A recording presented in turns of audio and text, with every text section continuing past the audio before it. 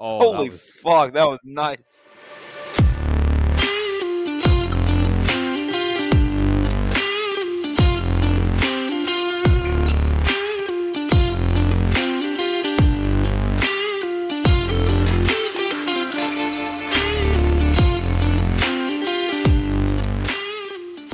Well, that was the one part of the trip that my dad said he was going to miss a lot was, the nice hand-pulled ales and stuff like that, and cheap beers. Like, yeah, stuff's expensive down here, and so especially in Glasgow and Dumbarton, you're looking at that's where I was for a week. Yeah, but you're looking at a full proper English pint, and it was like $5 New Zealand. Usually, a New Zealand pint over here is about $12 to $15. So, God, Gee whiz. that is a big difference. Yeah, so better quality, and so it's definitely. I used to run a snowboard chalet in France. That was actually where I met my wife, and we used to have wine from the supermarket that was like €1 or €1.50, and we had unlimited wine with the meals. And of course, people got so tanked they couldn't even notice anyway. But one week we had a guy who was actually a wine importer in the UK, and we said, "Look, can we just do like a blind test? We just want to know, if these are okay or we're losing stomach lining." So we got a bunch of them, and he tried them. We didn't tell him how much they were, and he's like, "These are pretty good. They're, perfectly drinkable." Yeah. And then we told him how much they were. Probably reevaluated all his values. He filled his car up. Oh, God. Oh, dear. Alcohol is always overpriced for what it is and how much you can make it for. I mean, I've got a coworker who does his own homebrew, and he's got something that looks like a steampunk sci-fi set up at his house, and he doesn't even brew into bottles anymore. He just goes straight to the kegs. Fucking hell. Yeah, he's got he brews them into kegs, and he says he can get through one in about 10 days. Jeez. Holy fuck. Let me turn this other light off. Hey, the more you drink, the less you care, right? Oh dear. All right. We all ready? We all set? Yeah. That's good, because I've been recording for the last 5 minutes.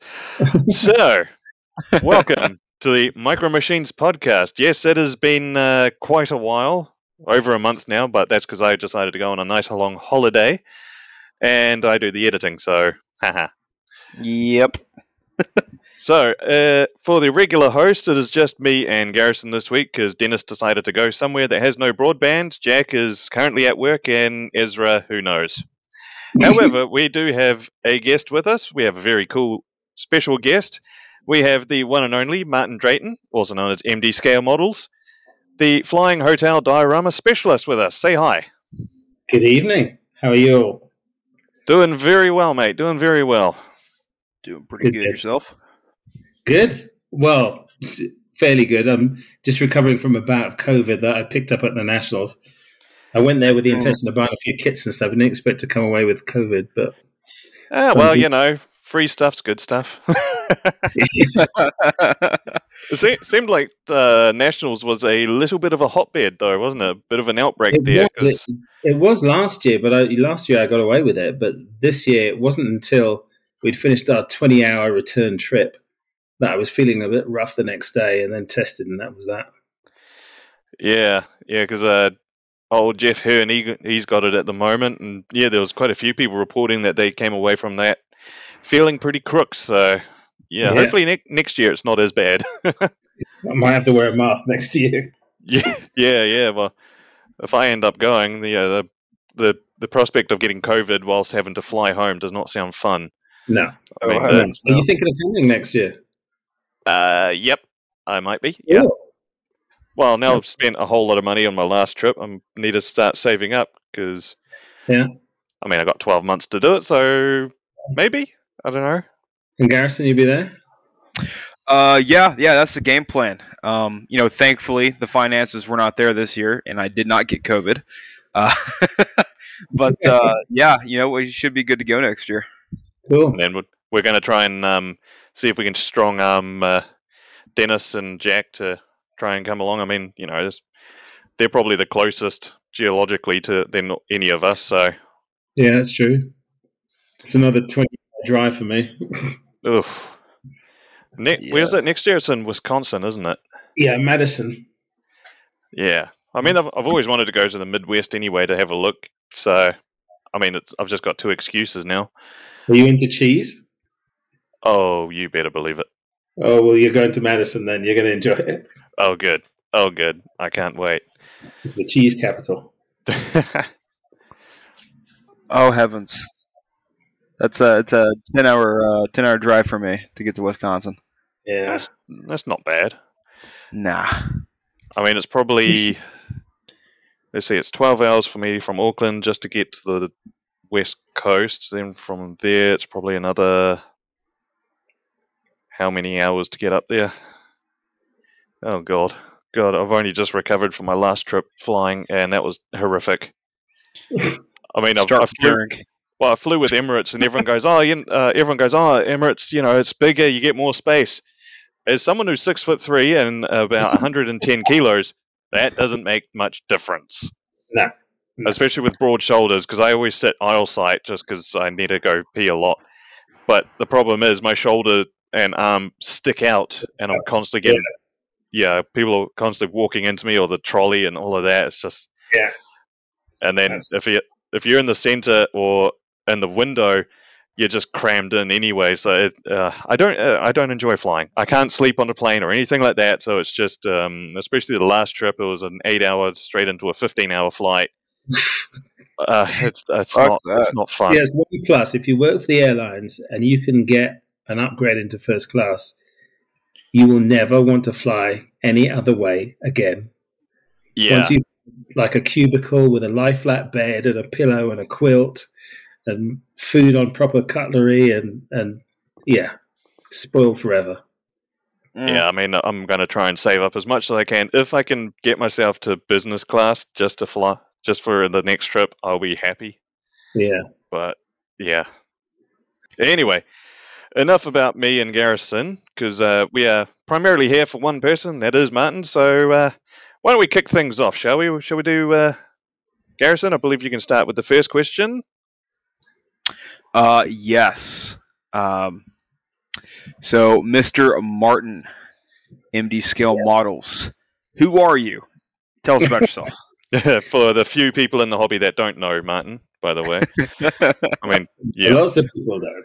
Now, I, like most people, I started modeling as a kid, sort of 8, 9, 10, 11, that kind of age, and started building kits with my dad. And unusually, my dad was actually from the West Indies, from Trinidad, and he had no modeling background, but it was him that got me into it and started me off with a Frog Spitfire. It was appalling. And then we graduated eventually to like a 1/24 scale Messerschmitt. So all my building was aircraft. I didn't build anything else.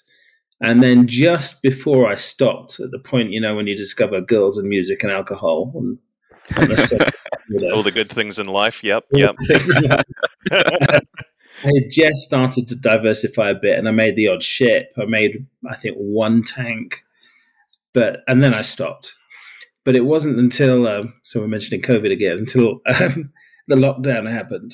I was stuck at home. I had taken unpaid leave from work because my wife was high risk, so I didn't want to put her at risk. So I took time off work. While I was at home, I was stuck with nothing to do, literally nothing to do. And she had remembered that I made model kits as a kid, so she bought me a couple of kits.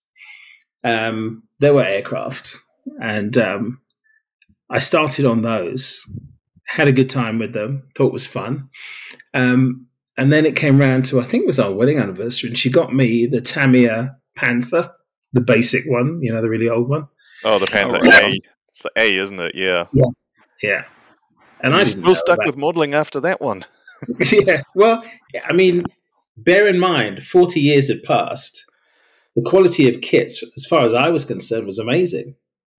Because my point of comparison was, things like that Frog Spitfire, it had two little pins for a cockpit that you sat the pilot on. Fair enough. That was the cockpit detail. So this Tamiya thing was like sci-fi. I mean, it was futuristic to me. So I made that, really enjoyed it, and then I thought it looks just odd sitting on a piece of paper. So I thought I remembered the word diorama from my past, and I went onto YouTube and I started Googling how to build dioramas, and that's how I got started. My Now, man. in the rest of my life, I have two main jobs. I'm a flight attendant with a big American airline, and in the winter I teach snowboarding, which I've done for 38 seasons, I think. Wow. Damn. The last 22 seasons here in Park City in Utah. So Damn, that's you gotta save some talent for the rest of us. It's kind of ironic with the old COVID and all that. Probably one of the worst things to happen to the world in recent times. I won't say ever, but recent times. Yeah. But yet, for the modelling hobby, it was probably one of the best things to happen. Oh, absolutely. Everyone talks about the golden age, and I can't believe the stuff that's out there, and vehicles and aircraft that I knew were obscure that you can just buy a kit off them now, or someone can 3D print it. I mean, things are crazy now. Oh, absolutely. Yeah, because that's about the time when I started, just before. So, and I've gone through, of course, two lockdowns here in New Zealand, where it was 4 weeks and 6 weeks of just sitting at home because I couldn't work. So I spent the whole time modelling, and when lockdowns finished, they had to use a crowbar to get me out of the house. You get to the point of week 6, and you're like, I wouldn't mind going back to work, working outside, all of that. And then everyone announces, right, so we're back at work tomorrow. You're sitting there going, really? Another week? Come on, just a bit longer. I'm good now. I regret it. Well, like I said, I just had a bout of COVID, and I think I did 2 dioramas and 1 tank and a Gundam during that time. It was just I had nothing else to do. Let's go to the next question, shall we? So, of course, how did you get into the hobby? Well, you kind of answered that anyway. So we might just skip over that one. Okay, so I guess the main question for Martin, of course, you are probably most well known for modeling in hotels, flying all over the place, stuff like that. So how did that all start? How did you get into where you are now? You're doing all the sort of mobile modeling and stuff like that. How did you get into that? So basically, once I went back to work and started flying again, I was by that time back modeling, and I was just aware that I was spending a lot of time away from home, just sitting in a hotel room, just watching Netflix. And my time is valuable. I want to spend time with my family when I'm home, but I also want to do some modeling. So I suddenly thought, here was a whole bunch of time that I was basically wasting. People, once we started flying again, weren't really going out the way they were to bars and clubs. So I was generally sitting in my room, and I thought, well, why don't I take a few bits and pieces to build or paint? So that was how it came about. And when I'm modeling at home, I'm filming now from our kitchen table. That's where I model. So I'm used to putting all my stuff away and moving it, so we get our table back. So to put it in a bag instead wasn't that big a deal. And then with my builds, I'm really one part of my life that I am organized. I'm actually organized with my builds in that, for example, I'm making a Merkava right now, the Israeli tank. I would write out a list of all the steps that I need to do for this build in order. And then if I have a trip coming up, I think, all right, well, I've got one whole evening in a hotel, or maybe I've got 2 evenings in 2 hotels. what logically could I get done in that time? And I'll look through my list and I will take just what I need for those steps. One thing that obviously I can't take is like hobby knives. So what I do is I take a pair of clippers, which most people would be horrified at. They're Walmart nail clippers, and take some sponge files. And so what I do is snip it as close as I can and file stuff down and use that as a replacement. But I mostly do things that really work, like construction. When you first start a piece of armor, for example, the construction part, and with most armor, there isn't any internal painting going on. There's a little bit in the turret, maybe, but it means I can build quite easily, and tanks are quite sturdy things. I keep things in sub-assemblies as much as possible. That way, I do the final build at home, but it means it's easier to transport these separate big chunks, like the chassis and the turret. Or the first one I did, I think, was the Battlestar Galactica Viper. And I'd watched a video by John Buis, and he had built it at home in sub-assemblies, which made complete sense. And I was able to do 80% of that kit on the road. And even now, I would say 60% of all my builds, or 60% of each build that I do, is done in a hotel room. One thing that's really easy to do in a hotel is figures. You don't need a whole bunch of paints. You don't need a lot of room in your bag. And, people have asked me about lighting. Well, most of the time, the hotel lighting is better than I've got at home. So usually they always have a writing desk, and I can move things around if I need to, and a light that I can sit right under. So it's actually pretty good to do. And if I have anything fragile, I've got like a hard plastic sandwich box, and I've got bubble wrap in it, and I just stick it in there. I mean, the advantage I do have as a flight attendant is I have control of my luggage. So I know it's not getting thrown anywhere. I'm putting it in overheads or in cupboards. So I know I can look after my stuff. That's how I make it work.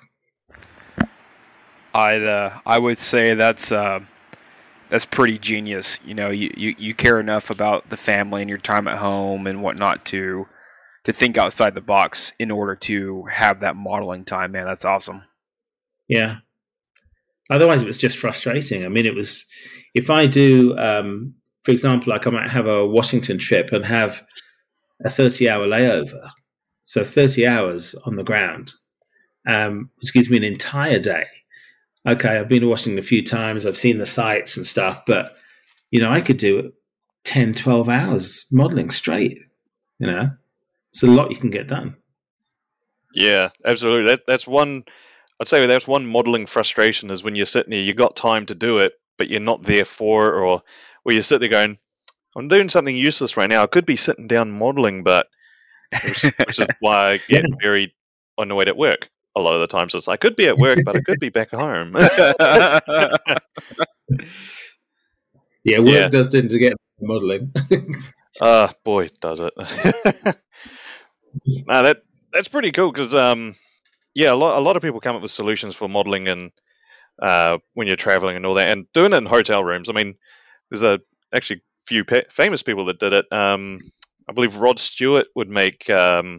He'd book 2 hotel rooms, one for him and That's right. one for him and one for his. Train. Yeah, I found that out. Jesus, I mean, have you seen that entire thing? No, I saw like a little news item on it, and it was his wife's glad he's not hanging out with groupies and stuff. Yeah. I don't know. Maybe his wife's sitting there looking at what he's built, going, "You did this instead of groupies, okay?" Well, as modelers, we understand. Oh yeah. It's like, do you want to go out tonight? No. I'm busy. The new Tamiya Comet just came out. I got to build that. The what?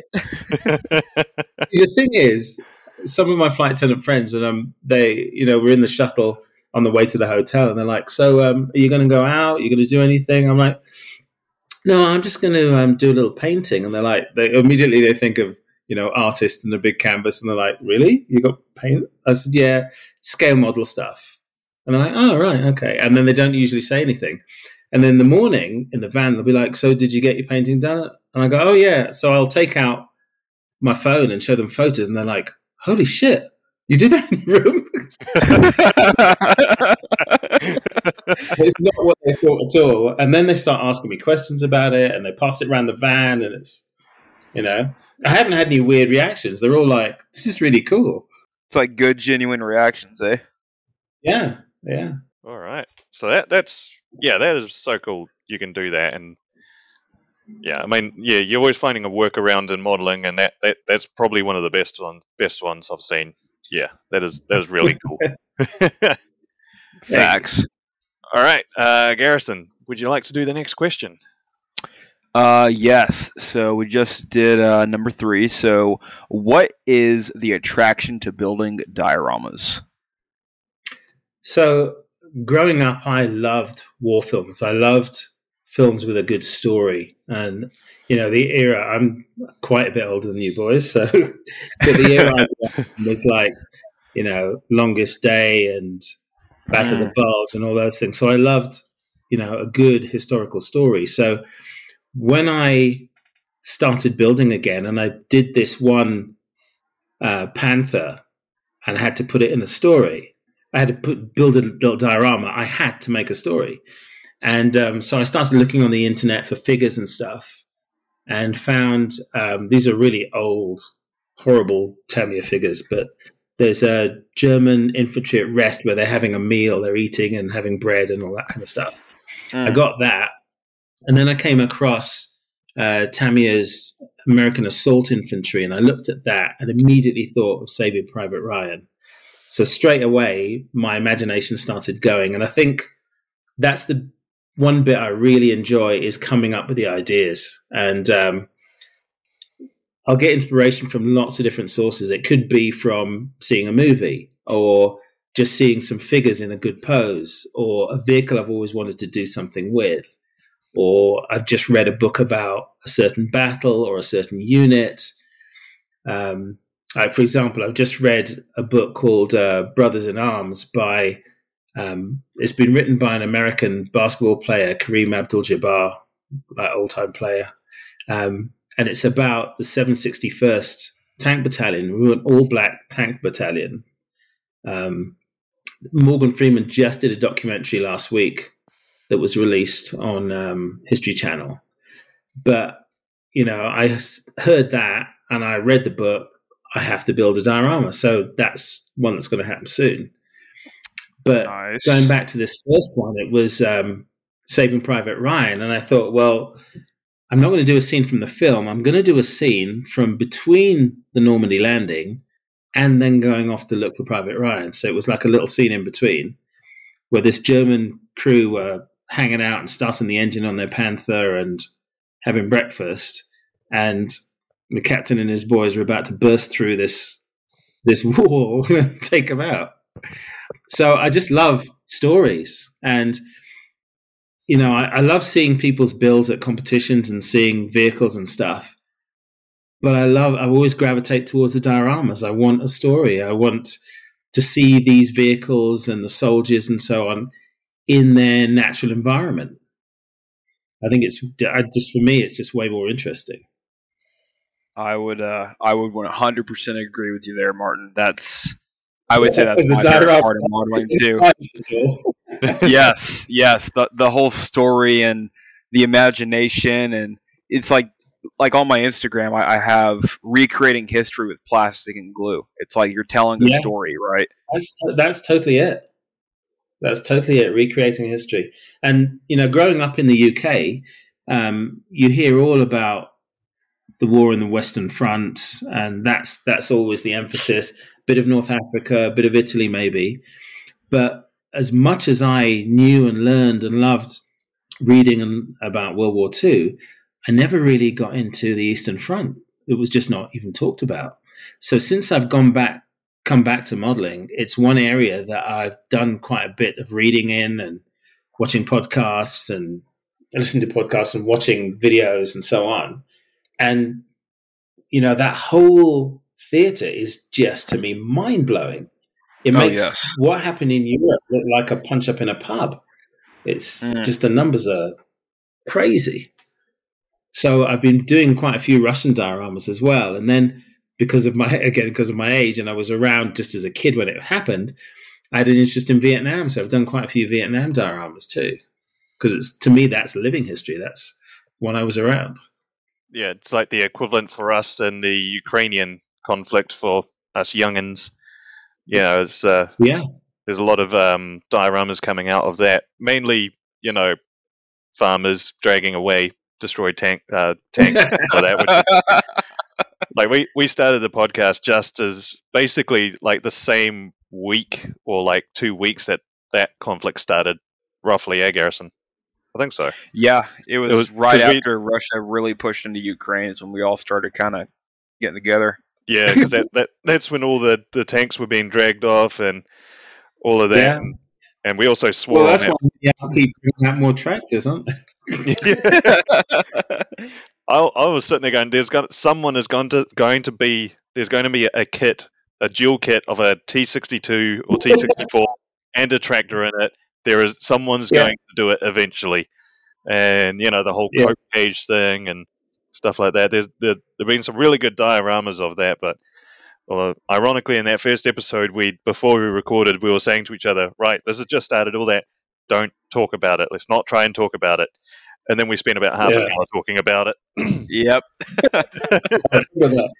Yeah. So we got one of your dioramas on the screen at the moment. This one's based off, what was it, Garrison? Eastern Front. Yes. Yeah, that's the one. Yeah. So you got the KV1 and stuff like that. So, it is an amazing diorama. It's so well detailed. How long did that one take you to make, out of curiosity? Okay. So that took me just under a month. Holy fuck. Yeah, I build quickly. And it happened from when I was a kid. I used to build, I do a complete kit start to finish over a weekend, and that was with enamel paint. So I'm holding this thing that's not even fully dried, and I'm still painting colors on it. And then I would completely cover them in gloss varnish so that I could play with them. But I've always been fairly quick, and I think now as well, because of the planning and the thinking about it, I have a clear mental picture of exactly what I want. And I've been able to transfer that to my build, usually pretty accurately to what I imagined. And this came about because I had recently watched the movie Enemy at the Gate. Great movie. And I did some reading about it.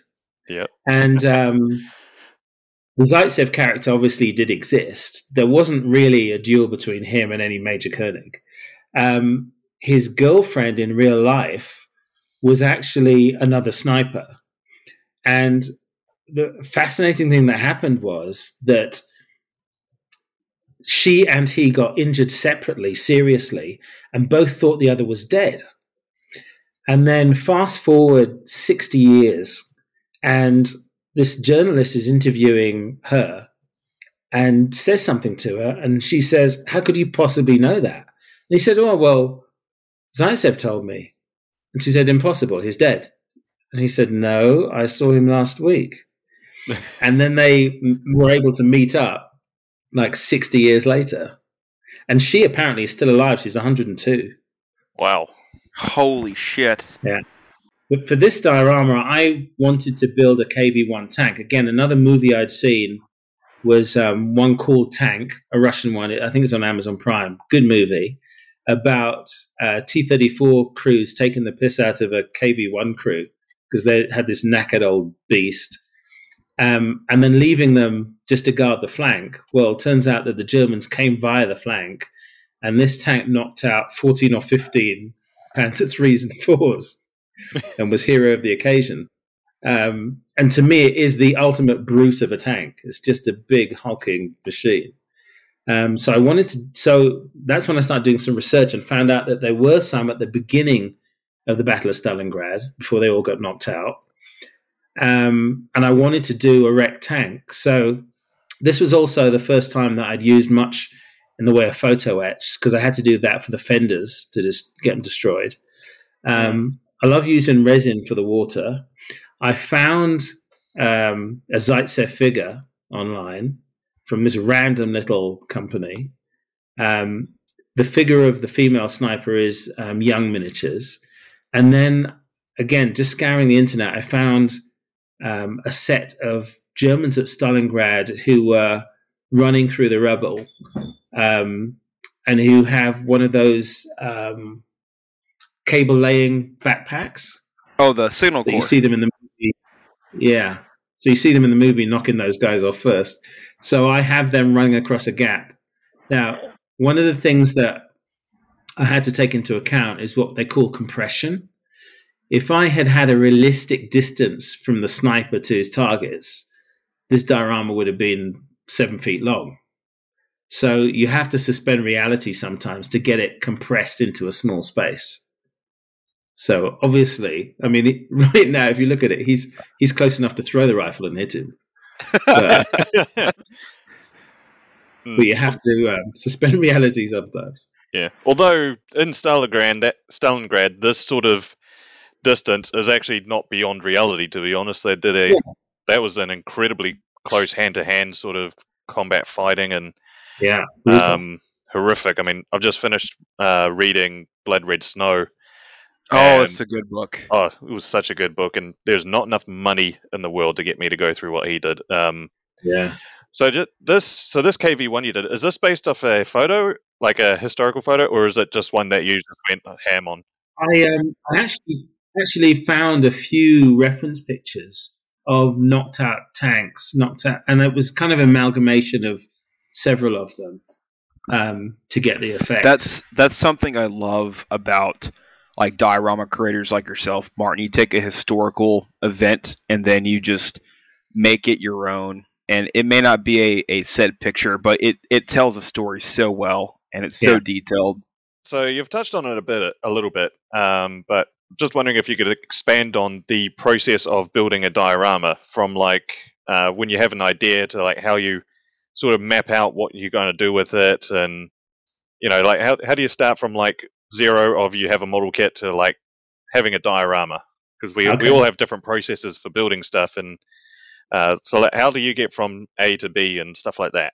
Well, A, weirdly, normally happens in the shower. Fair enough. It's kind of swirling around in my head.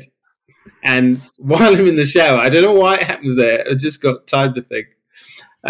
They kind of formulate into a mental picture. And I start to, in my head, have a picture of exactly what it is that I want to do. What the scene is going to be, what figures I'm going to use. Then I grab my waterproof phone and start. So basically, I then start to look for figures that fit what I want. I've already got in my head what vehicles I want and the scene. The next step is I usually will draw it out.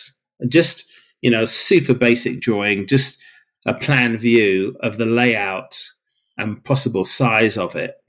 From doing that very first Saving Private Ryan one, which was 2 foot by 2 foot, ridiculous, I realized that I had to condense things quite a bit. So it can be hard if you want to show both sides, both competence.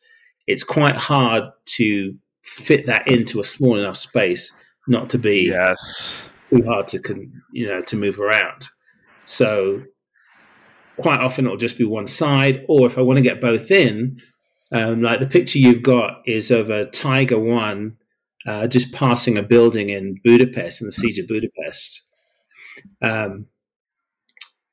I'll have an ambush, for example. That way I can get figures pretty close together and it not be a problem. Which is amazing in my opinion. It's great to see other people with that same mindset wanting to bring it all together. I know Garrison got flack from someone for his Vietnam ambush diorama. You remember Oh, with the VC popping out of the spider holes and stuff? yeah. There was Martin. I don't know if you've seen it or not, but I made this Vietnam diorama, and it's an M113 at this Y intersection, getting ambushed, and they're Yeah, popping I smoke have and seen. guys running up. You have seen that one? Yeah, Do you remember the spider hole on the left hand side of the M113 where that guy's coming out? yeah, yeah, When yeah. I took that to IPMS Phoenix, I had two people tell me that that's unrealistic and an ambush would never be that close. And keep in mind, one, not only am I building a diorama of warfare, two, I was currently in the infantry at the time, so it's like, all right, man, you're kind of goofy, but okay, sure, it's Vietnam, bro. It's come on. Yeah. Some of the things that people say to you is like, do I even need to waste breath to respond? Or do I just let Yes. it's like, Jesus Christ. So I did a Vietnam one, and it was called, I called it Broken Down, and it was an M113 again, and it was broken down by the side of a river. Mm. And it was 101st Airborne troopers, and you could see their badges. And I'd said in my blurb that they, you can see how knackered they are and war weary and 1,000-yard stare. They'd just come back from Hamburger Hill and blah, blah, blah. And this guy writes in and goes, just so you know, the 101st Airborne weren't at Hamburger Hill. And I'm like, dude, I just watched the movie. It was all 101st Airborne. You should have told him Google's free. Yeah. And then he goes, okay, then, but they never used armored vehicles. I went, the decal set I got is called M113s of the Airborne Forces in Vietnam. Okay? It's like, fucking Christ. You just want to just slap them. Oh, it does, man. So a quick story, and then I've got a question about the dioramas. I did an AAV commission build a while back, and it's got a Marine washing off an AAV. Right? I love this one. I love this one. I was still in the Marine Corps at the time, and I had done commission builds for this lady before. Her husband and son were both AAV crew members, and this one was for her son. And it was supposed to be her son washing off his AAV while he's texting his friend. So I made the AAV absolutely covered in mud. Not too bad. It's got some dust and mud. And it's kind of clean on the spot he's washing. But I took that to IPMS San Diego, and one of the head guys walked up to me, and he was like, because I entered it into a contest, he was like, "Hey, I want to let you know, it's a neat little scene, but vehicles don't get that dirty." And I just kind of stared at him flabbergasted, thinking 2 weeks ago I was in the field and I watched one of these drive by and it was twice as dirty as what I made. I just kind of stared at him thinking, what kind of nonsense? It's a vehicle that goes from water to land. It doesn't get clean. It gets dirt. I was like, holy shit, this guy is this is fucking wild. It's just, and sometimes I will bother to look at the person's profile, and 9 times out of 10 it either says single or divorced. I'm like, I can tell you what.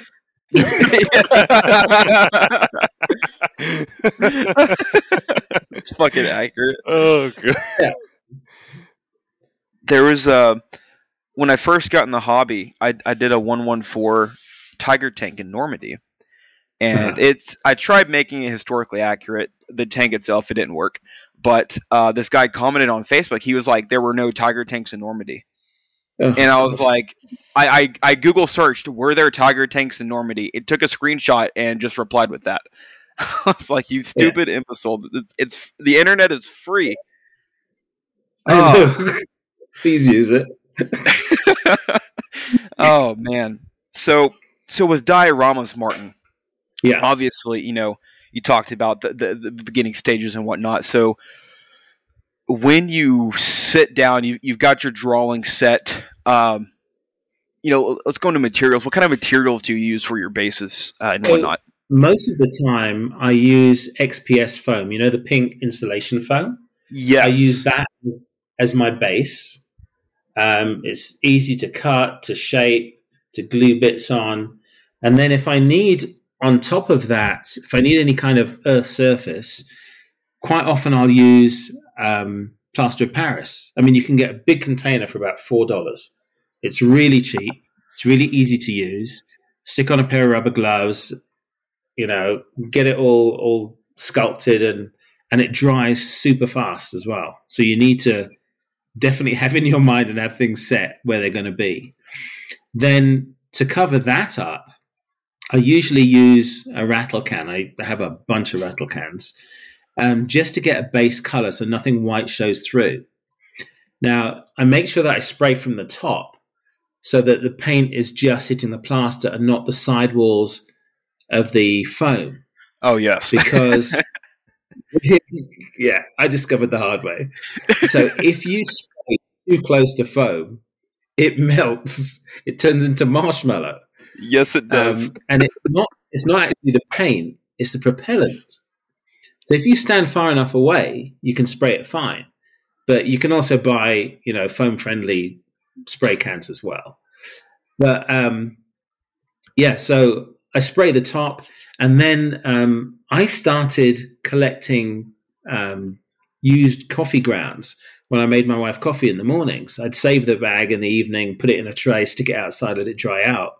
And then she discovered that some of the supermarkets give away from their machines complete bags of used coffee grounds for people to use for their gardens. So she just picked up a couple of bags free for me.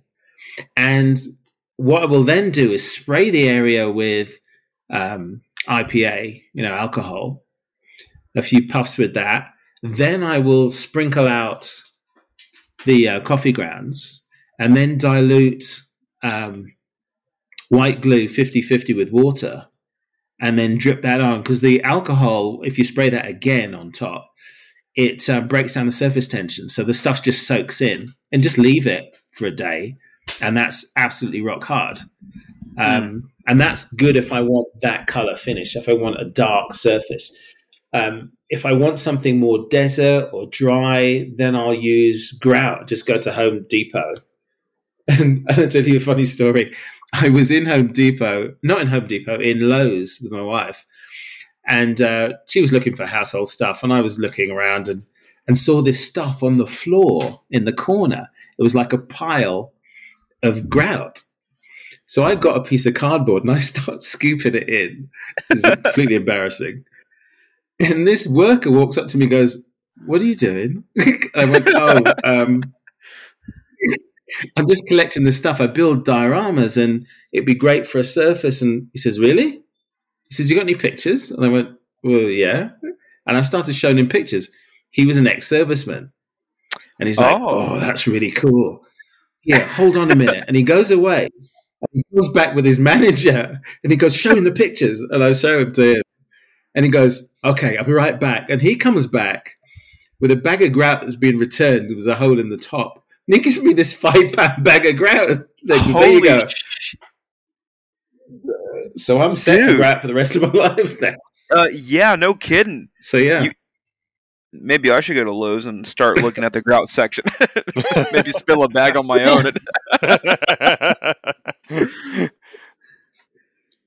My luck. And then the rest of the scene will depend on, the rest of the scene will depend on what I'm trying to achieve. The picture that you've got on the screen is a city street, and that XPS foam is really good for carving on.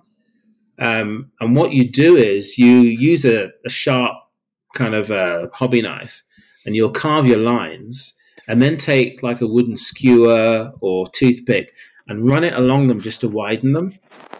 And that gives you good indentations. When I first did that Private Ryan one, another way to do it is to take a pencil that's got an eraser on the end, take the eraser out and square it off, and then you've got a punch, and you can do it that way. And then another thing to do is to take kitchen foil, roll it up in a ball, and then roll that across the top, and then that'll give it some texture. And so it's It's really good for catching when you do dry brushing. You've got some detail there. Yes. Oh man, that's what do you use for whenever you finish your bricks and you grout the brick lines? Is it just the grout you use? Is that it, or do you use like dirt or? Yeah, I use the same grout and just have it a wet mix of it, and then wipe it afterwards, and that fill it in. As long as you make sure that you've got those grooves deep enough. Right, right. And then you can't go wrong with colors. I'll use rattle cans. I'll use grays and browns and different shades of both of those, and just randomly spray them. And quite often I'll do it. I mean, most of the time when I do a base, it's done in a few hours. And I'll spray them, and I'll spray them while they're still wet, and they kind of blend. Yeah, I did that with I think the Elfstorf diorama. I started painting those, and they just kind of blended together while they were still wet. Yeah. That was because I used to wait until they were all dry, Yeah, and I think that separation. Exactly. Yeah. So that blending, What about let's see, what do you use for your glass, like on your doors and windows? Okay, so I looked online and I found a company that sold the glass slides that you use for microscopes. And this glass is absolutely wafer thin, incredibly thin. And you can break it between your fingers and not have any glass splinters in you or anything. Really? Or you can just lay it down and just press on it and it just snaps. And a little container about the size, I think, how big? Like an inch square. It's got something like 300 in there, and it'll cost you less than $10. No kidding. Yeah, and it's perfect glass because it's scale thickness. It's super, super thin. It's unbelievably thin. Man, I've been using like clear printing paper or whatever, like laminating paper, and it's it's so thick and hard to use. I'm gonna have to try that micro glass you're talking about. Yeah, it's really good, and it's totally scale thickness because it's so thin. Oh man, yeah, I gotta get me some of that.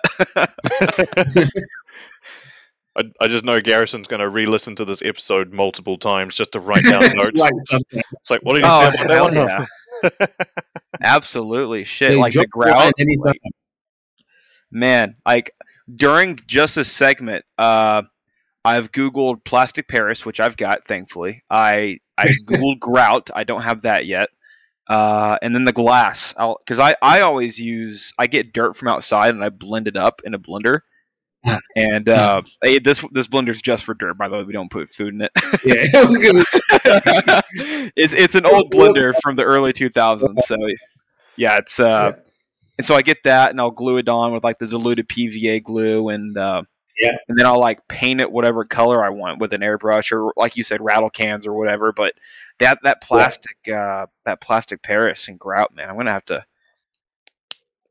Yeah, that's fuck. And the whole, I've never been able to relate to somebody who says like trying to fit a whole scene that could be like the size of a 2 foot by 6 foot table into like this like 2 foot area. And fuck, like that was the Normandy diorama I'm working on right now is a perfect example, trying to show that recon patrol ambushing a puma in the hedgerows is like, fuck, how do I do this and make it realistic? It is a challenge. It is, but it's a fun challenge. Yeah, it definitely is. Oh man, yeah, that's. Callum, what questions do you got for him on this? I'd say like, so when you get an idea for a diorama, do you immediately start looking for any sort of reference of what you can find around the area? Like, what's your go-to for that? So for vehicles, I go straight to Google and see if I can not just find the vehicle, but find it in a similar situation. Also, I've watched, when I'm modeling, I'll have YouTube on, and especially in the hotels and YouTube channels, and I'll sometimes stop it and take a screenshot, just take a picture of the TV screen for something that I've seen happening that would work or can help me in another diorama. Things like stowage, putting stowage on vehicles. And it was something as a kid I never thought about. I'd see, things on World War II and knew about the tanks and knew what they were called and what they looked like. But no one ever used to show pictures of them with stuff on them. Or the model kits. The model kits never came with, they didn't do stowage. Right. So this was something when I started back just blew my mind that these things were laden down like gypsy caravans and everywhere. Like you look at an M3 half track, you can barely see the vehicle. Yeah. There's so much shit all over the vehicle. That's something that I found so intriguing. Being in the infantry, seeing all these different vehicles like main packs, day packs, medical packs, MRE boxes, fucking the occasional cooler. It's like, oh, I want to recreate that. Like every time I do a diorama, every time you do a diorama or a vehicle, I think of like, okay, if I was the VC or a troop on this Vic, what would I put on it for this scenario? Yeah, and it's like the Afghanistan diorama I did with the LAV-25. I put a sea bag. I painted duct tape on there and put IED marking kit because, like a year before then, we did IED training, and that's what we did. We carried all of our IED marking stuff in a sea bag, and so getting that just adds that personal touch and makes it just that much better. It's all those little details to me that make a diorama. I love that stuff. Absolutely. Totally love that. Having a water bottle there or a teapot or a bike on the back, or like I went through a phase where every single armor piece I did, I would put pin-up posters inside. Same. And the one you've got on screen of that Tiger, if you look in the top, you can see next to the loader is a pin-up. Is it a good pin-up? That's the question. It's a good pin-up. It's yes. it's year appropriate. Oh heavens!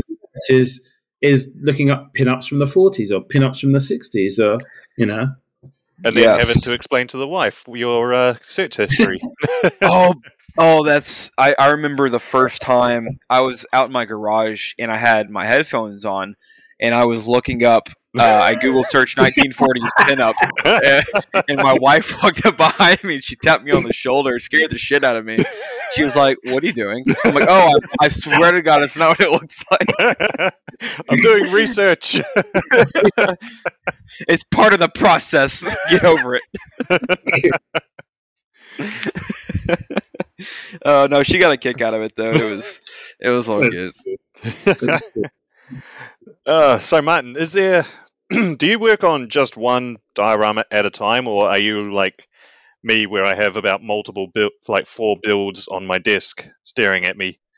So I used to purely do one build at a time, and that carried on until I started doing the hotel building.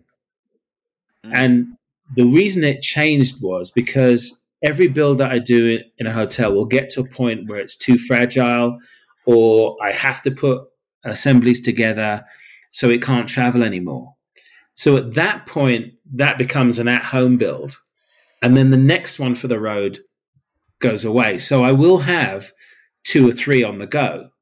Now, right now, I've got a Battle of the Bulge diorama that, is several months away from getting done. But it has a lot of figures. So anytime I'm going away and I don't have any current big build on the go, I'll just take a bunch of the figures and do a few more. So chipping away at a big build by doing little bits and kind of bite-sized pieces instead of trying to do 40 figures all in one go. Oh, yes. Get yourself burnt out doing that too. Oh, yeah. And that's the nice thing about dioramas is it's much easier to sidestep the loss of mojo or getting burnt out because you switch tack.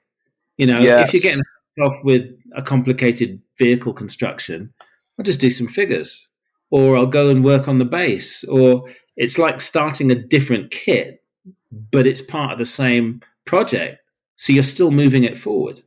That's the beautiful thing about dioramas. That's one of the reasons I'm starting to make a few more bases. I'm not that good at making bases and stuff like that, so I've kind of avoided them a little bit.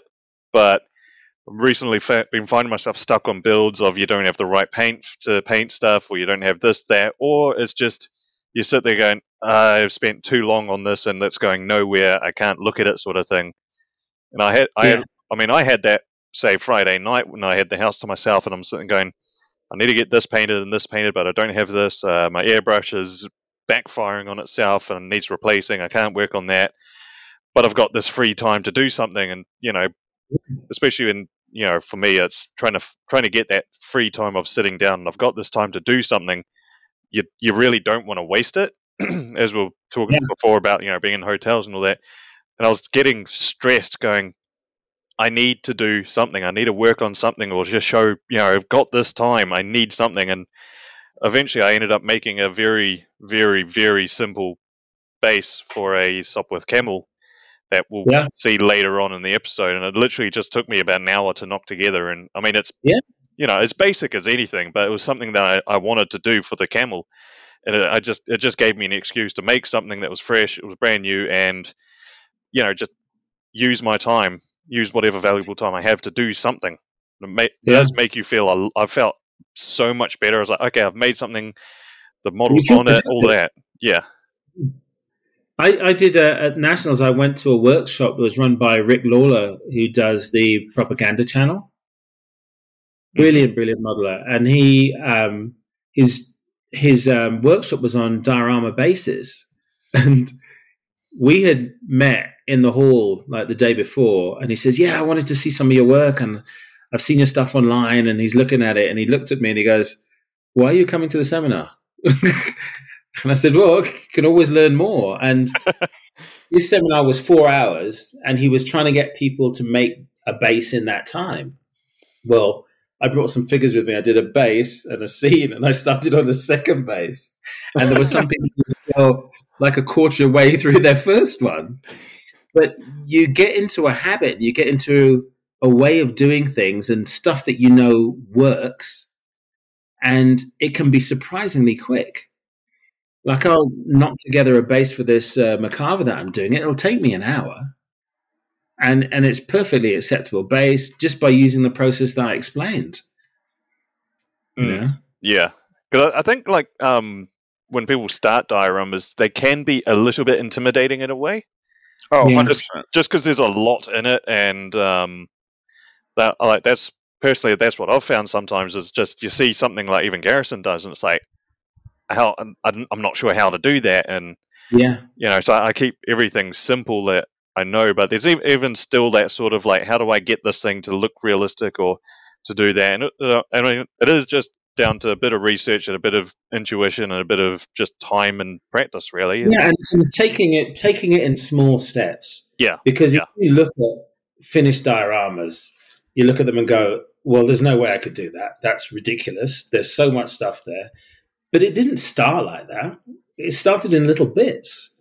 And if you kind of portion it off into manageable bite-sized bits, you can get each of those done, and then you keep coming back to it and thinking, oh, yeah, I could add this, I could add that. And it's a work in process. You just keep bringing stuff back, keep adding little bits. That's the best way to do it. Yeah. If you feel intimidated, that is the best way. Completely agree. Step by step. You can't climb a mountain without taking a lot of little steps. Absolutely. All right, that was interesting. That was really cool. So we'll move on for the surprised. Sorry if I sound surprised. No, that was I think Garrison and I actually learned a lot from that. I'm gonna this episode alone. I'm gonna take on a lot of info and take that plunge into something. So cool. All right. Keep me posted. Absolutely, man. Absolutely. So we'll go on to the next question. If my screen would like to cooperate. Garrison, you're up. All right. Well, Mr. Martin, question number 6. What is your favorite part of modeling? Ooh, favorite part. Your all-time favorite. There's a point with every build for me where it goes from being yeah to yeah, that's it, that's it, Yes. that's what I imagined. And that is like, I go back to this macabre that I'm building at the moment. That's where I just got to that tonight. It was glossy because I was doing pin washes and stuff and didn't look realistic. One layer of matte varnish over the whole thing, and now it looks like a real tank. The diorama that you've got on screen is an LSSC. It's a light seal support craft, and it's a rescue diorama with 3 seals being picked up by this rescue boat. And with a diorama like that, I had in my head exactly what I wanted and painted the figures. And once I had got the boat on there and then poured the resin, that's it. That's the moment. This has come together. It's going to be as I imagined it. And as a diorama maker, that is the moment for me. Not even when I finished it. When I finished it, it's realized what I'd imagined. But it's that transition point when it goes from being just something I'm working on, not sure how it's going, to that's it. That's what I wanted. That's my favorite bit. Beautiful. Love it. All right, so another question we've got for you. So this is talking about the Nationals that you've just been at. So how was it at the Nationals when you gave your seminar? Your seminar? Far out, I cannot pronounce things. You got it, Callum. You got it, buddy. I haven't even had a drink today yet. But so how was giving a presentation? Yeah, it seemed like you enjoyed it. Yeah, so basically what happened was I got contacted by John Bonani, and he said, I'm arranging the seminars for Nationals. How would you like to do one? And I was surprised that he asked me because, you guys know I haven't been doing this that long. It's 3 years. And I said, are you sure? And he says, yeah, definitely. You've got a lot to give people because you have progressed a long way in a short time and people want to know how.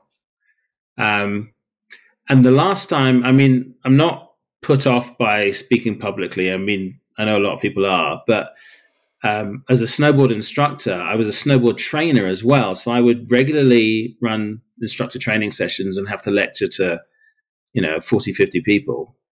Not as many as were at Nationals. That was a lot more. But that aspect didn't bother me too much, but it was just whether I had enough content. And once I started roughing out this seminar and slides, I realized I actually had to cut stuff down, that I had more than enough to say. And That's a good problem to have. Yeah. And it went well enough that they asked me if I'd like to do another one next year. So it kind of became hell yeah. I have actually put it on my YouTube channel now. So if anybody does want to listen to me rambling on about dioramas, it's on there.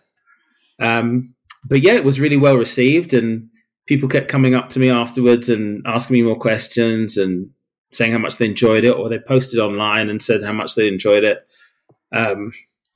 Really weird for me, though, was 2 years before I went to the Vegas Nationals as a spectator. I had just started back modeling, heard about these Nationals, thought with my flight benefits, I can just nip in and nip out for one day and just have a look and see what it's about. I had never at that point seen another model by anybody else. So it was a real eye-opener. And it was encouraging, but also it was like, holy shit, these people are good. Intimidating, sure. Yeah, it was intimidating. The other thing was, though, I didn't get a very nice welcome from 2 or 3 people initially, which kind of put me off to the point where I was thinking, you know what, fuck them, I'll just model at home and do my own thing and not have anything to do with it. And then I met a bunch of nice people. I met Steve Munsell from Value Gear, the guy from Monroe, Purdue, and then the Plastic Posse crowd. And they were all super nice and super welcoming. And I was like, okay, there's some cool people. This is good. I'll stay. And then next year was Omaha, and I competed at that. And so it was a whole different scene. knew a lot more people, had gone to my local clubs, so some of those people were there. And it was a different experience again. And then this time, I have my own YouTube modeling page, which I have quite a lot of subscribers now. And people were coming up to me and asking if they could have their picture taken with me. I'm like, excuse me? Are you confusing me with someone else? Not that there's anyone else to confuse me with, but yeah, it was very, very different. And consequently, the seminar was full. It was a nice surprise. Wow. That's with how short of time you've been back into the hobby, man. It's really great to see a success story like this. You know, you love what you do, you're damn good at it, and people recognize it and appreciate it. Yeah, it's been nice. It's been nice. Not what I expected. My wife bought me that gift. Well, I mean, yeah, you start off just doing a hobby just for the enjoyment of it. Next thing you know, yeah, you got all of that going for you. So, I mean, I will admit, I am slightly envious because you and I basically started back in modeling around the same time. If you can tell that. But although that's definitely something that you'd learn to just not worry about that kind of stuff anyway. Yeah. But so I know you've done you're on the podcast with so many now. I'm getting all the names confused. Sprue cutters. Pardon? Sprue cutters. Yep, that's the one. Do you get any of the others hitting you up? I mean, I was kind of surprised that you accepted our one, to be honest. But Insanity guys said that they need to have me on, and Scott Gentry said, "Yeah, we need to have you on here sometime." But I mean, I don't want people to get bored with me. And I imagine trying to organize something like that with your work and all that is a little bit of a ball itch. Yeah, but I mean, you guys. I mean, I heard about. Well, I know it's a question you've got later on, but I came across your podcast and just kept listening to it. And it was fun, and I enjoyed it. And then when you said, "Oh, would you like to be on?" it was like, "Yeah, why not?" Well, we are very grateful. So, yeah. Well, I'm very honoured. So. All right, we'll move on to question 8. So, what is your favourite era, genre, subject to build? I mean, we've seen that you've done quite a few things, including a very interesting sci-fi tank. Can't remember what it's called, that thing. But what is the one that you prefer the most? I would say World War II without question, and that's purely because, as I said, growing up, like most people, watching war films, I joined the Air Cadets, like Junior Air Force Air Training Corps, when I was 13, 14. So I used to go to RAF bases, and the Battle of Britain was a huge thing, and so I was always had a big interest in World War II, and it was the period that I used to read up about and learn about, and always has my main interest. And as I said, since coming back to the hobby, a whole new genre, the whole Eastern Front thing has opened up to me. So it's like I'm learning everything from new. It's a whole new bunch of stuff that I'm learning about.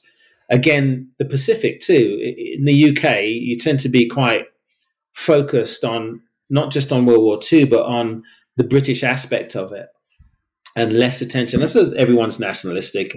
In the States, people are more focused on Pacific and stuff, and Russians, of course, there wasn't any other part of the war as far as they were concerned. So it's been a whole. So it's something that never got stale for me because I'm learning all the time, and I'm just mind blown by the amount of information that there is coming to light that's new about World War II. When they open up more libraries or more archives, and stuff that we thought was kind of written in stone is completely wrong. Since they've discovered documents and more interviews and all that kind of stuff. But as far as eras go, I don't like to just stick to one. You mentioned that sci-fi tank. Well, it was just, again, that's me just browsing through the internet, and someone had our club, the Apocalypse tank, That's with the the one. double, Yeah. yeah. And I saw that, and I had been interested in it, and thought, well, that'd be cool to build. It'd be fun to weather. And then I saw a guy at the club built one, and he built it so well. I'm thinking, well, I can't build it any better than that, and I don't know what I'd do with it. And while looking online, I came across the Bandai tank, which is an absolute beast. The turret looks like it came off a World War II battleship. The thing is massive. And I just wanted to build it. I just immediately captivated by this thing. And that's the reason I built the Macabre now, because it reminds me of that so much. But then, other periods, I like to try and keep things fresh. And although World War II is my favorite genre, I tend not to build two things from the same genre in a row. I'll try and space it up. So, like right now, I'm building a modern tank with a little scene. The next thing I might do might be World War II. The thing I did before this was a Gundam. The thing I did before that was a Jagdpanther. The thing I did before that was working on that diorama with the future tank. So, again, it's another way I find to sidestep loss of mojo or loss of interest. If I were to build a German tank that was the tricolor camouflage and then immediately do another one, I'd get hacked off. Right. Just change things. Okay. So would something like say World War One be something in the future? So again, just looking online and seeing vehicles, the big rhomboid shaped tanks are cool, but they didn't excite me that much. I mean, I've seen some beautifully done ones, but I saw the Whippet, which, again, until I started back modeling, I just thought every World War I tank looked like a rhomboid. And I saw this and thought, that's pretty cool. I want to build a Whippet. So I've actually got one in my stash that I am going to build. And in terms of doing something like that, I find it really hard. You can probably tell, just to build a tank on its own. It ends up, next thing is a diorama, as a vignette, next thing is a diorama, and it just grows. But I do want to do some kind of World War I scene. And again, movies, just watching 1917 again, thinking that would be cool to get some figures in there. But it's a genre that's not completely been ignored, but not had as much attention as it could have. So there's not a huge choice of figures out there. There's a company called Tommy's War that does absolutely brilliant World War I figures, but they're 1/32 scale. So you can't put any vehicles or anything in there with them. Yeah. That's a bit of a... Yeah, I think ICM have been bringing out a few new ones. Like they've got like the German MG08 crew and stuff like that. But yeah, unfortunately. So there will be a World War I scene coming. That is going to happen. Oh, I can't wait. Is that your period? Pardon? Is that your period? Your genre? My main is sort of interwar, like from World War One to World War Two. I like all sorts. I like the eclectic stuff, the really weird out there stuff. But if I can get something that's made between 1910 and 1940, that's my sort of thing. I love the vehicles that you can see the progression of design. Yeah. What we get to nowadays, it's that sort of, they have an idea of what they want. Yeah. How do they execute it? That's my fascination. Yeah.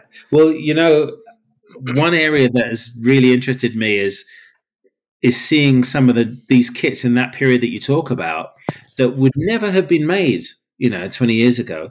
You look at all the Copper State armored cars. They're awesome. Those are great. Cool. And then, have you seen a guy called Vargas Models? Yeah, yes. We've been chatting with him, and nobody else makes that stuff, and it's amazing. a Matilda 1 or a Christie tank or some of the obscure Russian stuff. It's, incredible. Yeah. The Vickers Mark 1.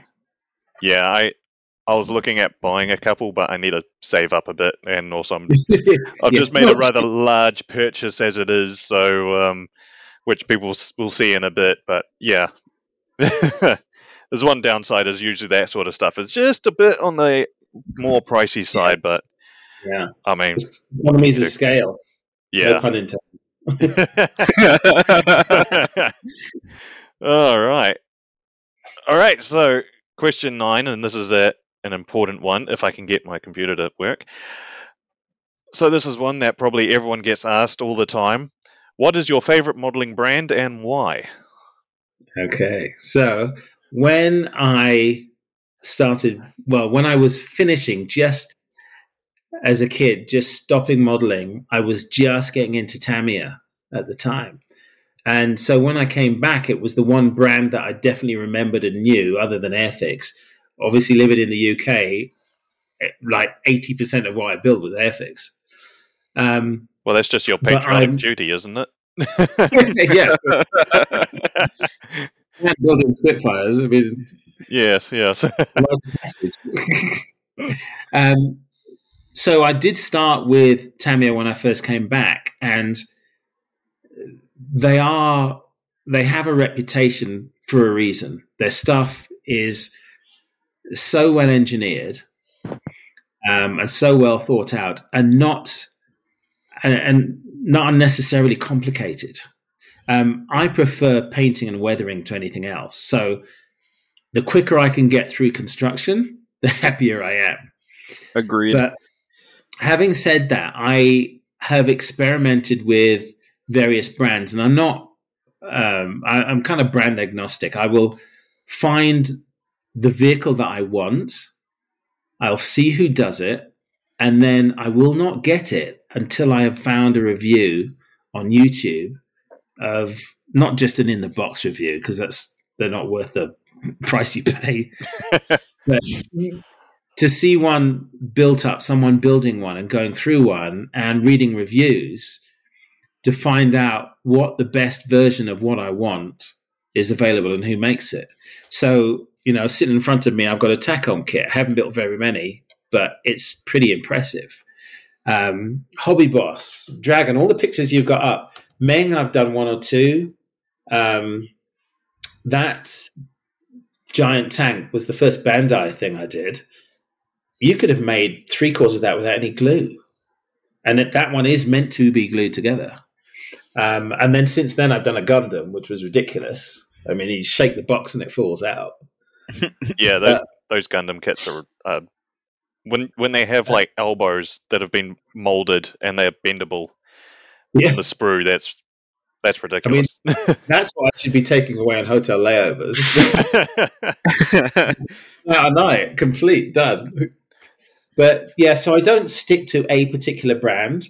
And some of the stuff that I do want is a bit older. And, as I was saying that, having had 40 years off, my criteria for what makes a good kit to build might be different from someone who's modeled all the way through and is used to how good kits are now. So I'm a lot easier to please.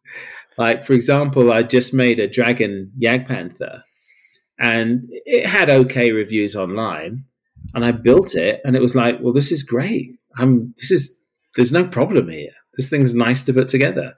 And I know Dragon have their critics, and some of their older stuff can be a bit ropey. People diss Italeri, and to me, they're a brand that does do a few obscure bits. I'm on a budget. I mean, our daughter has just started in university, and yeah, Callum, you probably know over here that is an arm and a leg and a couple of organs. Yes. I need your liver right now. Yeah, cough it up. Yeah, jump in the bathtub. I'm on a budget, so I'm. If there's a Dragon Jagdpanther that's 25, I think I got it for $25. Oh, that's a steal.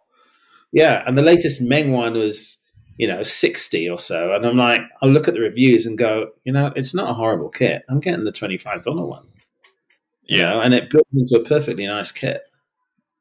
So I think Tamiya probably just about my favorite. And that's just from ease of construction, and I can get to what I really want to quicker. Some of the stuff I like to do can be quite obscure. Recently, I got into some of the 1946 Wunderwaffe kind of German tanks, just because I got into building some big tanks, and these things were just the next step. What could have happened if they'd had limitless money and time and weren't having the crap bombed out of them, what they could have built.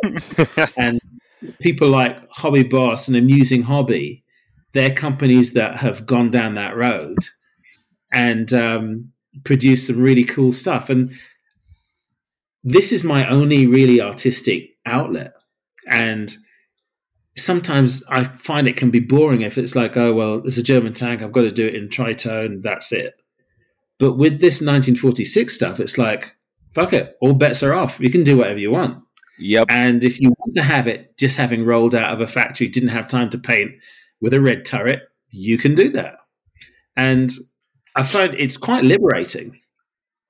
And it's good practice for me, being relatively new to this all again, just experimenting, just trying different colors, different techniques, and it doesn't matter, Yeah. But to go to what you were saying about people saying dumbass things to you, I did this tank.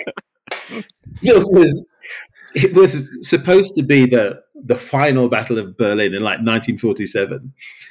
They'd rolled this thing out of the factory and been fighting with it. So the hull was red, primer red, and the turret was like a King Tiger turret and it was camoed. And this guy posts on my page and goes, yes, it's quite nice, but you people and your red primer with an eye roll emoji. God. The Germans would never have allowed one of those out the factory. They would have used all their grey paint first before they did that. I'm like, do I even waste my time replying? the one World War II genre where you can do what you want, someone's telling me it's wrong. How dare you go off of non-historical facts of a non-historical battle? Yeah. I think I just replied and said, this vehicle did not exist. So that's why I reckon you should try a Horizon Island Defense Force build, because you can do whatever you want and you will piss off so many people online. And that's the glorious thing about it. It's a fictional... That's how fun, actually. It's a fictional military from a video game. It's from a military simulator game. And it's just this backwater wannabe Fiji with Warsaw Pact and U.S. Cold War era stuff and modern. It's just anything you want, man. Just cool. I love the idea. I could definitely get into kit bashing for sure, because I just see the pieces I've got in my spares box and a giant fuck off gun, and I'm like, let me put that on a hole. That would look cool. Do you remember the T-62 I did from Tamiya? I remember you doing one. Yeah, that one is a Horizon Island Defense Force build. And I threw a Challenger 2 side armor. I added steel plates. Yeah, that's a fun thing about it. Spare bits and pieces. I'm definitely going to do some of that. Yeah. There was one kit bash I did as a kid that I'll never forget. On Saturdays, my dad used to go to a Chinese grocery. He'd bring me back a cooked crab, and I would sit and eat this entire crab on my own while watching some war film. So what I did was I kept the big shell, and I hollowed it out, cleaned it out. I stuck part of a sprue in it, then used like DAS modeling clay to build a fuselage out of the underneath of it. Had some fins left from a spare Phantom or something, stuck those on in like a V shape, another bit of DAS over the top, and made a fairing. And I had a spare P-51 cockpit, put that on top, and then I painted the thing. So I had this crab-shaped spaceship. It was one of my favorite. So that was my kit bashing. I need to do some more of that. That was fun. It is good fun. That is a fact. Yeah, absolutely. Having no rules. Yeah. All right. So we'll get on to the final question, and this one's a little bit of ego stroking, but we don't care. Garrison, would you like? All right. So This is Martin, research purposes. yes, Right. quality control here. How did you come across the MMP? And yeah, we'll stick with that for now. How did you come across the MMP? Okay. So what happened was I listened to all the podcasts. And I find that they're all got something different to offer. They're all that little bit different to each other. No one's kind of covering the same ground. So there's a lot of variety. And I was listening to Just Making Conversation, which I love because it's great to hear some British voices using phrases and things that are really familiar to me. And James was talking about a build that he was doing for a Battle of the Bulge group build. And my ears perked up. And he said, yeah, it was for the guys over at Micro Machines podcast. Google. And I find you guys and I start listening thinking, this is another one that's different from all the others and is really cool. So I started listening at that point, and I was actually doing, and this is what I mean about making group builds work for you. I was just about to start a Battle of the Bulge diorama for another group build. And I thought, perfect timing. I will do that. And that's when that's how I came across you guys, just through Just Making Conversation. And I'm pleased to hear that you're now getting mentioned on the website with all the podcasts on it. So that's cool. Yeah, I had to. That should help your list. Yeah, hopefully. Ironically, talking about that group build, you won that one as well. You did win that one by a long margin when it came to judging. We basically sat down and went, okay, so we know who's won. Let's sort out the rest. And that build was from a photograph. Yeah, that was incredible. Yes. Holy crap, that was not cancer.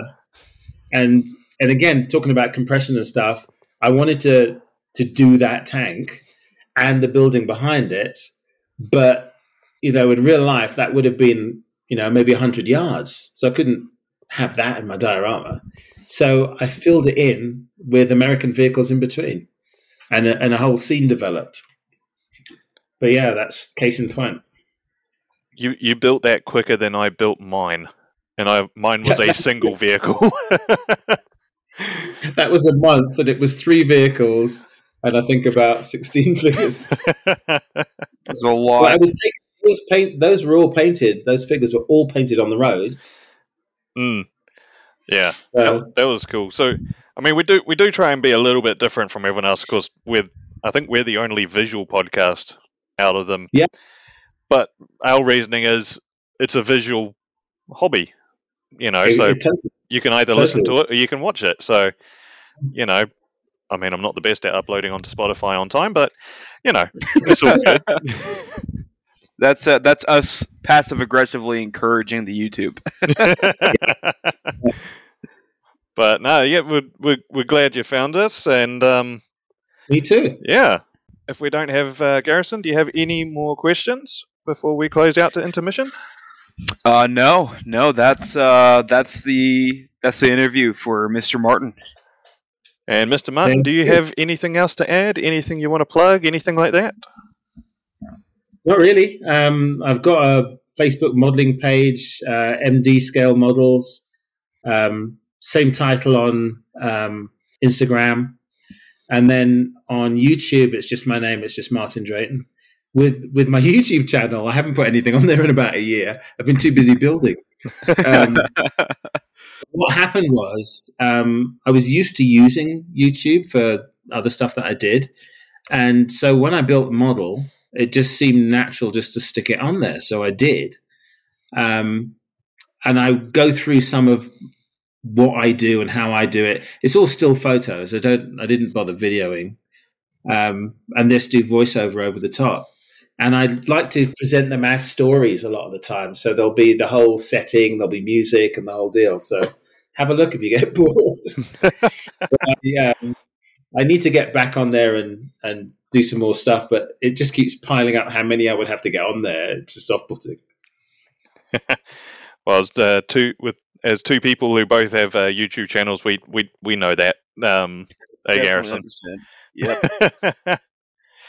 All right. Well, that was incredible. We're going to just have a brief intermission now, just because I got to check a few things on my computer. Then we'll be back with hobby news, because there's been a lot of news lately, so I've had to really condense it down to the best, well, what I consider the best. And then we have the usual whips and all of that, so we'll be back in a sec. This episode is brought to you by Autoloader Decals. Have you wandered round the shelves of your local hobby store and found that perfect model kit? Great tooling, fun to build, and look, you remember seeing the subject. Perhaps it was a truck in the ubiquitous white UN paint scheme in the newspaper, or maybe it was a Sherman tank from your local armour unit. Everything is lining up for a fantastic new project, one with a more interesting connection to yourself, instead of a project derived from a history book. Then you open the kit, and there are none of those specific markings to be found. Waterslide decals really put the final touch on a model, and unfortunately for the model maker, most kit manufacturers won't put too much time into designing decals that produce a finished model in anything but its most stereotypical form. That's why Autoloader Decals exists. It is their sincere hope that you'll be able to find as much enjoyment using these special water slides as they have. Autoloader Decal products are primarily focused on Canadian subjects, but in general, if you're looking for markings that represent vehicles from lesser known parts of modern history, chances are you might just be able to find something worth trying. The waterslide decals are printed through an inkjet printer and sealed with a high quality varnish to ensure their strength on the model. Unlike most other water slides, these decals only need to be submerged for a few seconds and can be placed right onto the model. They are incredibly tough and won't yellow over time. For an added benefit, decals intended for 1 to 35 scale are treated with a special varnish that gives a subtle, painted on look that's both in scale and more realistic than other brands' offerings. All the products currently in production are listed in the store page. If you have a custom design you would like to order, the best way of making this order is to send an email through the contact page. Generally, the cost of a custom order will be 40 to 50% higher than any products that are in stock to account for labour. Also, as a special deal, if you are ordering a set of custom decals and you mention the Micro Machines podcast, you'll receive a free exclusive MMP Pinju decal with your order.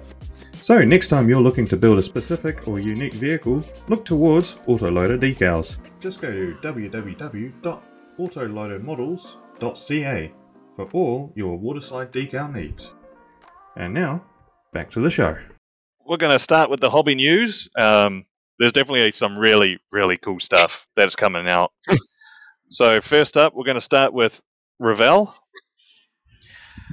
My computer is going a bit glitchy on my screen. So we've got 4 main releases from them. There's a few more that I didn't want to cover because they're not my kind of thing. But first up, we have in 35th scale a GTK Boxer. This is a really cool vehicle in real life. I got to see one when I was in Tank Fest, and holy crap, these things are big.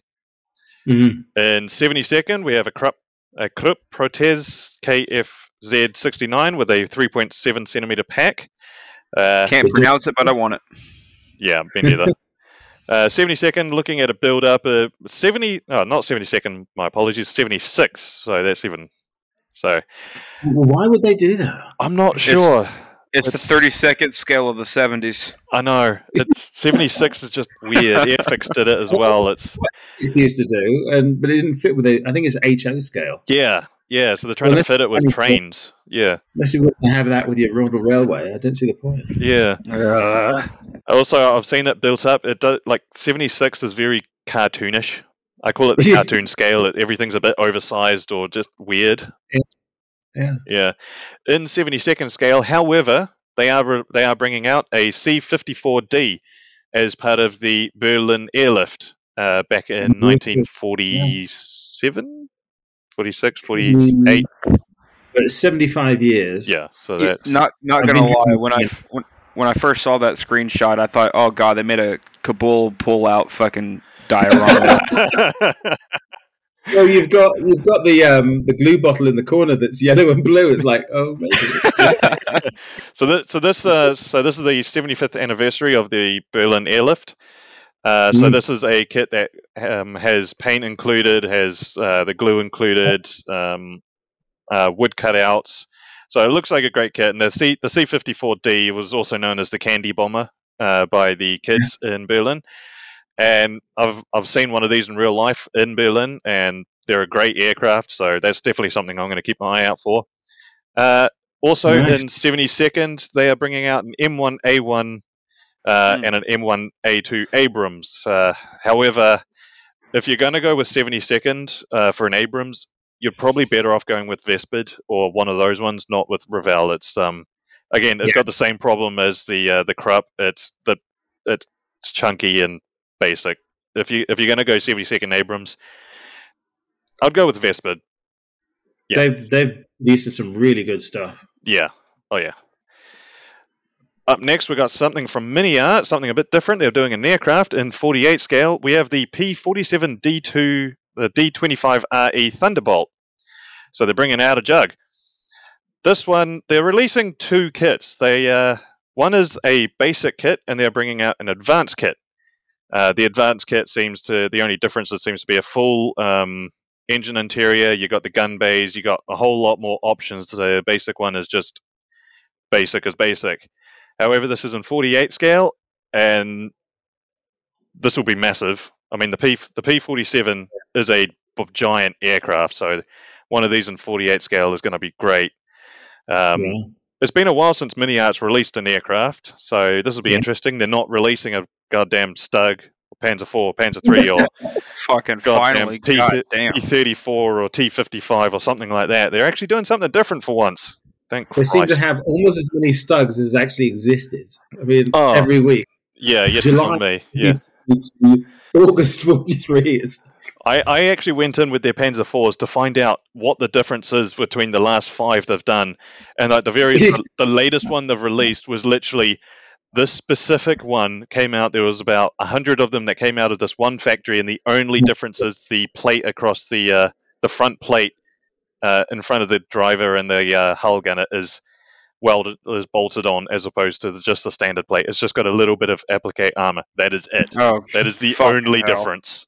And they've created a brand new kit for it. That seems like more something you can make a conversion kit for, you know? Yeah. Or extra parts in the box. Yeah. How about that? Yeah. For real. You don't need a brand new kit for it.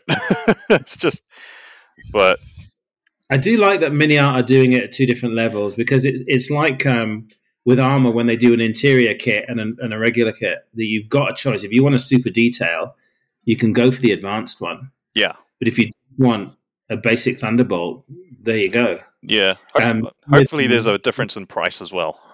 Yeah. It was like TACOM on their Blitz kits. Yeah. Yeah. So, same deal. I think that's a good move forward. Yeah, you send it. Yeah, having a basic and advanced instead of trying to modify a basic into an advanced kit by buying aftermarket, and then you have to cut out stuff and all of that. I think this is much better of having a baseline and an advanced separate. That's good move by Mini Art. Good move. Yeah. Up next by my beloved TACOM, doing the great stuff as usual. They are bringing out the PZJ G13. This is pretty much what is officially known as the Hetzer. The Hetzer in World War II, made by the Germans, was never called the Hetzer. It was only after the war. And the G13 is mainly what was called the Hetzer. So this was a Swiss-made Hetzer. They replaced the gun in it. They've added on their own extras. And I think it's timed well, because TACOM have just released their latest line of Garrison. Their 3 Hetzers. Yeah, early, mid, and late. Yeah, so I think this was just like, well, we can make it into this, because the only real difference is stuff added on the top. The machine gun on the top, they're using the Swiss-made one. They're using a Swiss gun in it that's got the muzzle brake, whereas the standard German Hetzer did not have a muzzle brake. Yeah, I think it's great. This is this is great. It's the Swiss Hetzers aren't well known about. If you do, however, if you do see a real life Hetzer in real life, it is not there. There's a fighting chance it is not a genuine. Most working Hetzers you see nowadays are G13s converted back because the Swiss didn't have them destroyed. Yeah, I do wonder though what kind of market there is for a Swiss post-war tank. Well, they've got one right sitting in New Zealand, but I mean that's sort of like your Cold War sort of people. Yeah. I mean, it'd be something different making a Swiss countryside or something like that. So yeah. So if you can call the Swiss Cold War, they never fight anybody, do they? Well, yeah, I know the ultimate neutrality.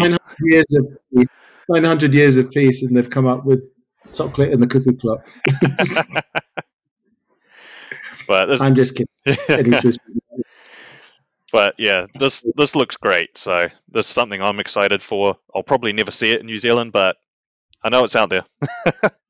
No, you'll probably see it in about 20 years. What's it like you getting kits in New Zealand? New releases, difficult. I've been searching around every week. The Tamiya M18 Hellcat is not in this country at all for sale. No, you cannot find it. And I've searched every single website, auction site, all of that.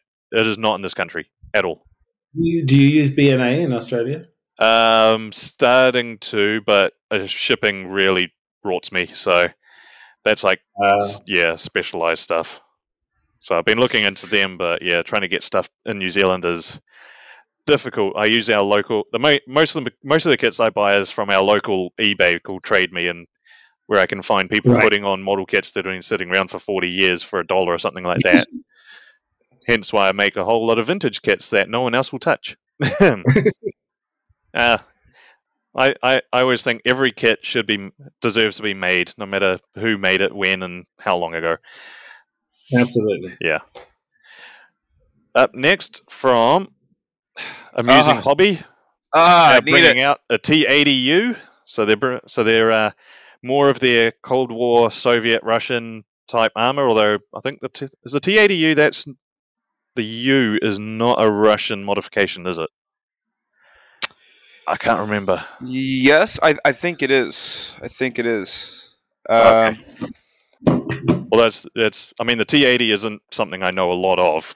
I only knew it existed only a few years ago, so it's not a tank I know a lot about. But they're bringing it out in 35th, full interior kit.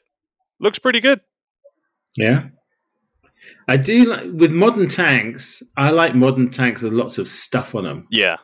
ERA box and extra bits and pieces, and I hate to say it, but the Abrams leaves me cold for that reason. The standard ones before they got their Tusk modifications, the SEP 3 and stuff like that, before they got the cool stuff on it, but whereas the Russian stuff is just modified to hell. Russian stuff just looks good. Like, it just does. Doesn't necessarily work well, but looks good. I was going to say, but it doesn't work. Hey, half the battle is looking good, okay? So that's about as far as Russia gets. I just looked up the T-80U, and the U stands for improvement. Oh, right. Great. But it has different engine decking, additional protection with explosive reactive armor, new fire control system, rubber side skirts. Turret roof has been, and commanders and gunners' hatches provided with additional protection against attack from above. ERA blocks on the top. Yep. That's about it. All right, so this is one that I added on just before we started, so I don't know too much about it, but I'm still going to announce it and pretend I know something. So this is by Magic Factory. It is a dual combo in 35th scale, an MRZR D4 all-terrain vehicle, ultralight tactical. Nice. So these are like militarized buggies, really. Yes. But we've got two of them. Fast as fuck. Yep. One of them's got a trailer on it, another one's got I don't know what the hell it's sitting on the roof of it. Looks like something from like the future, some sort of radar or something like that. Don't know what, but it looks cool. Looks like some kind of jammer signal core or something. Yeah. Either that or he's got on internet. Well, he has got the laptop out, so he's probably trying to get a connection somewhere. Yeah. He's watching porn. Yeah. So I don't know too much about why isn't my hub showing up? So I don't know too much about these vehicles, apart from they do look pretty cool, and the diorama sort of aspect of these would be pretty neat. Of course, it's a shame because I just built one of those. You did. For my future diorama thing, and I had to get a resin kit because nobody made that vehicle. Surprise! Yeah, well, that goes. At least I didn't scratch build it. Right. I'd been really pissed. So, but yeah, if you're into your modern sort of ultralight stuff, this is for you. That's cool. And they're cool vehicles as long as no one shoots back. Yeah. Up next from U-Star, they are bringing something in 48 scale, which hasn't been... there's not been a lot in 48 scale released lately. And they are bringing out 2 King Tigers, one with the Henschel turret and one with a Porsche turret. These are full interior kits, got photo etch and all that. So, of course, U-Star they're like supported by TACOM. They're like iHeart kit for Dragon or something like that, aren't they? They're just like a sort of subsidiary type thing. A 148 scale full interior. How much would you hate yourself? I know. Especially because it's all going to be closed up and hidden anyway. Why? Yes. That's my one thing with full interiors. It's like, yes, but it's a tank. Yeah. There are no ways to look into it because that's what they're supposed to be designed for. Yeah, totally. I love seeing really nicely built interior kits, but showing them, displaying them is an arse. It's either you have the exploded view and you have them on, see-through towers, or you just have them sitting there in bits. It's really hard to do. The only way I'm going to do one is if it's knocked out and blown open. Yeah. And that's the way I get away with it, I think. Or you get something like TACOM did with their Hitzes and you have an engine deck that is clear or something like that, so you can see into it. Yeah. But that's like a sort of display versus diorama thing. So there's a Tiger, I can't remember what scale it is now, that's just coming out now, and there is a cutaway option. So there are parts already cut away to show the interior, even down to road wheels, a quarter of them cut out. Just like you'd see in a movie. That's tempting. Yeah, is tempting. They look cool. But we have, so if you're looking for a King Tiger in 48th, they've brought out 2, a Porsche turret and a Henschel turret. Yeah. Up next, this is from Special Hobby. We have 5 new releases. I'm going to go through them real quick. Up first, we have a Kitty Hawk Mark IV that can be done over the Mediterranean. That is with the US Air Force, and over the Pacific in the Royal Australian Air Force. So that's in the top left. Bottom left, we have a Maryland Mark I or Mark II. That is something I need, absolutely. The minute I saw it, I need that kit. I need that. It's a cool look at it. It is cool. That's right up my alley. Now, if only Dennis was here, he would be very excited because they're bringing out a Japanese plane. Anything Japanese will get him going. Hey, special area would get happy. Yeah. So this is the KI-54 High or Hickory, and it was Japan's very first self-built transport plane. Before they built this, they actually used license-built C-47s from before the war. Of course, they didn't use them, so they gave them. But they built them as their own aircraft and had a few modifications. Looks a bit like a diner. A little bit, yeah. It's got that sort of sleekness to it. It's it's nice. Nice. In the top right, we have a Supermarine Seafire Mark 15, and you have an FAA or an RCN marking. So, of course, that would also get Dennis and Don going, because Royal Canadian Navy, of course. got to have the maple leaves on there. And in the bottom right, we have the Super Mystère B2 Early. It is basically the French F-86 Sabre, concept. Like it looks similar and all that. It's not. It's totally different aircraft, but it's their version. It was built around the same time and their sort of style. That sort of swept-back wing, early 1950s jets. Very cool. Back in the day, there's something that you guys definitely won't know, and I can't even remember the name of it. But when I was probably 12 or so, there was a French TV series that was set about two guys in the French Air Force, and I think it came from like the equivalent of a Tintin book, like a graphic novel, but it was them in the Air Force, and they flew Super Mystères and early Mirages, and it was a really cool show. Ooh. And the only time they'd get into combat was with like pirates or stuff like that. But you could see it was done with the collaboration of the French Air Force. So it had all the French Air Force aircraft at the time, the Vautour, the Magister, the Fouga Magister, all those. It was really cool. I need to find that. I need to look that up. Yeah, that sounds like something cool. So that's from Special Hobby. Special Hobby come up with some really cool stuff, I will say. So yeah. And then, of course, we have from Trumpeter in 72nd scale. They're bringing out two kits. We have a German Leopard 2A6 MBT and an M1135 Striker MBC RV. What is the bet that these will possibly have Ukrainian market decals with them, considering that both of these vehicles have been spotted being used in Ukraine right now? Yeah.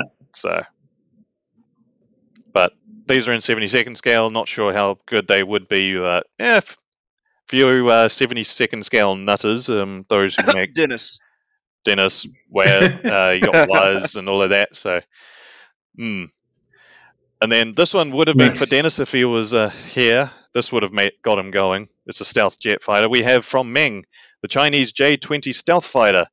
And I got to say, that is the best box art I've seen in a while. That is wicked box art. Yeah.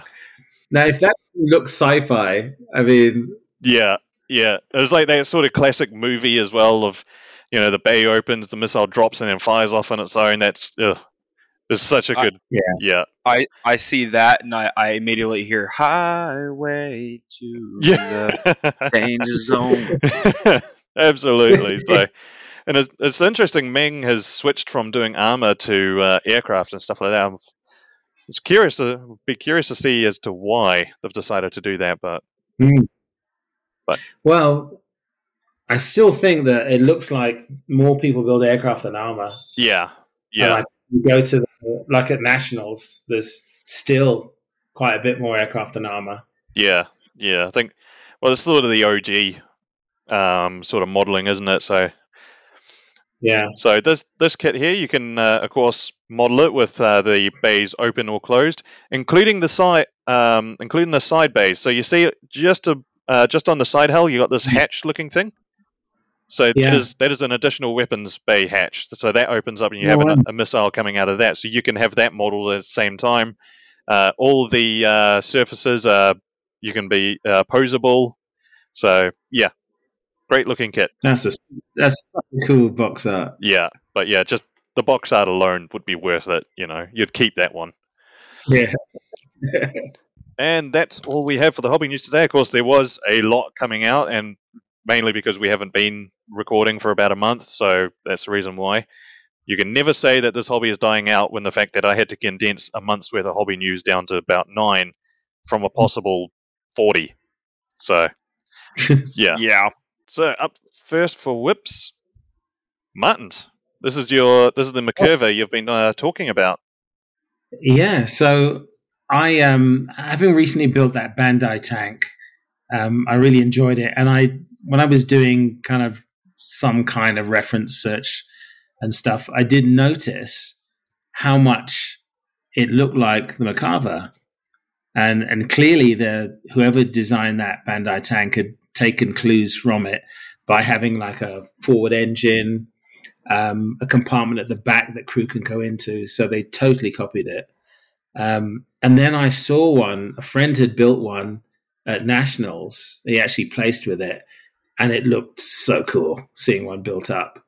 And then a tank that I was after at Nationals wasn't there, and I'd saved the money for it, and walked around the corner, and there was one of these. It was like, oh, well, I guess I'm getting this then.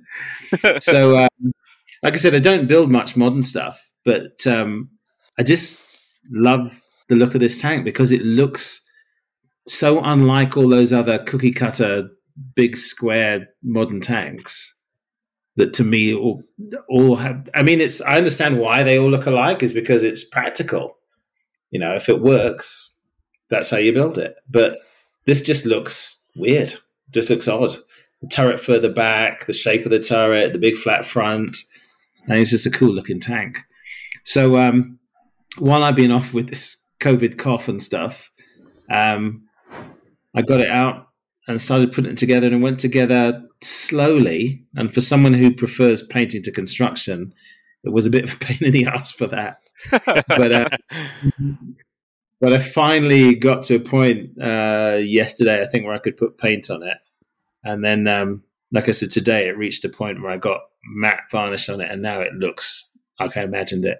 So I just got to build a little square scene. I'm going to be good. I'm not going to do a diorama or a vignette. But I still will stick a couple of crew in it. But yeah, it's just on a little plinth, and that'll be it done. Just a good exercise, just fun to do. Yeah, just learn more skills. One thing that I did on it was you can see from the photos, you can see it has this anti-skid stuff on it.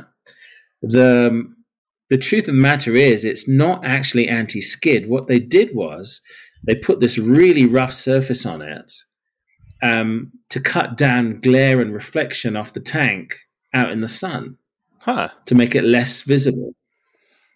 And that's the reason. So light hits it and doesn't reflect off. You don't get shiny bits that you can see in the distance. It just absorbs the light. Now, various companies do anti-slip material that you can buy.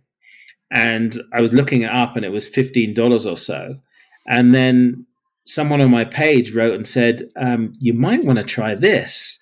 And it's stuff from just from a craft store. One of those cheap companies like Apple Barrel or one of those. I can't remember. It's upstairs now. But they actually do a medium that has grit in it.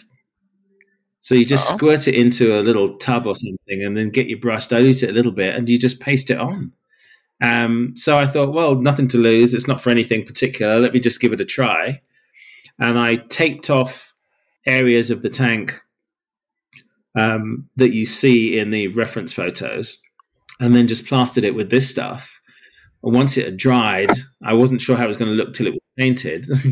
And looking at the reference pictures, this is as rough. This is how rough it is in real life. It's really that rough. So I was pleased with how it came out. Damn, it worked. That's looking really good. It was $3. It looks damn accurate. I'll give you that. Yeah, especially having the textures, like it breaks up the tank and makes it look interesting. You know. Yeah. So I'm just gonna go through. Whoop! Sorry, you went a bit garbled there. Yeah, so that's my current work in progress. The big future diorama is still ongoing. I've got to finish off the base, and then that will be done. And then I will check my list and see what's next. Check it twice. So for my whips this week, I got a little bit that I got done before I went overseas, but then I've done a little bit, as you'll see. So first off, I wanted to talk about my Musaru Cup entry. So I bought a 3D printer because I've always wanted one, and something I desperately need, especially in New Zealand. Like trying to get aftermarket parts or, just like small stuff you want to add to your model, impossible over here. Well, next to impossible. You have to order stuff from overseas for it, and a 3D printer makes life a lot easier. And this one is actually brand new, like technically second hand. I bought it on Trade Me, but I got it for about $200 New Zealand, and the guy said he never used it before. Like it's still in its original packaging. He owned it for a year. Wow. Bought it for $400, sold it for $200, never Yes. used. Is Yeah. that cubic? Is that what it is? No, this is Creality. It's a Creality. Well, I've forgotten the rest of the details. I was trying to make it sound like I knew what I was talking about, but I don't. Nah, you and me both, buddy. You and me both. We're all in the same boat on this one, fellas. Here it is. It's a Creality LD 002R resin printer. So I've had a chat with Floki and Dennis, and they said that it's a bit older, but for being brand new and for the type of things I want to print off, perfectly fine. Yeah. Now, one of the reasons I wanted it is, of course, for the Musaru Cup. It's all been announced. I did my video for it. If people know about the Musaru, we know what we're building. It is the ICM Ural 4320 military truck. So, of course, the one of the main things is you can do whatever you want to the truck, as long as it's recognizable as the Ural. So the only main modification I'm going to be doing is I've spent a little bit of time on Tinkercad, and I've designed something completely impractical and stupid, but that's because this is going to be a Horizon Island Defense Force build. We made the executive decision that, with the MMP, we do stuff nuts. We've got Pinju, we've got the Horizon Island, we've got just our own way of doing stuff. So, of course, we're going to do a competition our own way, aren't we? Yeah. Yep. So, I've designed this multiple rocket launcher based off the M-2-4 rocket trucks that the Marines used in Okinawa and Iwo Jima. Hey, bro. So, and they're really effective, actually. So, this rail system I designed it all by myself during lunchtime at work and during times that I shouldn't have been working on it at work, but redacted. slow days. So this is going to be on the back of the Ural. It's going to be on a Pacific Island beach scene. Going to have a bit of water, some palm trees, and I'm going to see if I can model this because these are all going to be separate parts that I need to put together myself. I'm just showing it as finished product now. So I'm going to try and model it so at least one or two of the rockets are mid-launch. Right. Just to make it a bit more exciting. Yes. So color scheme I'm going to go for is going to be based on the Red Panda. So Red Panda colors and somewhat scheme. It's going to be tiger striped. Yeah, I'm going to go nuts with it because it's our first entry into the Musaru Cup. Why not? Absolutely. Yeah. Probably won't win, but hey, we're putting our mark on it. Absolutely. So 3D printing all of this stuff is going to be really, really interesting and really cool. And yeah, you have no idea how excited I was when I got the 3D printer yesterday.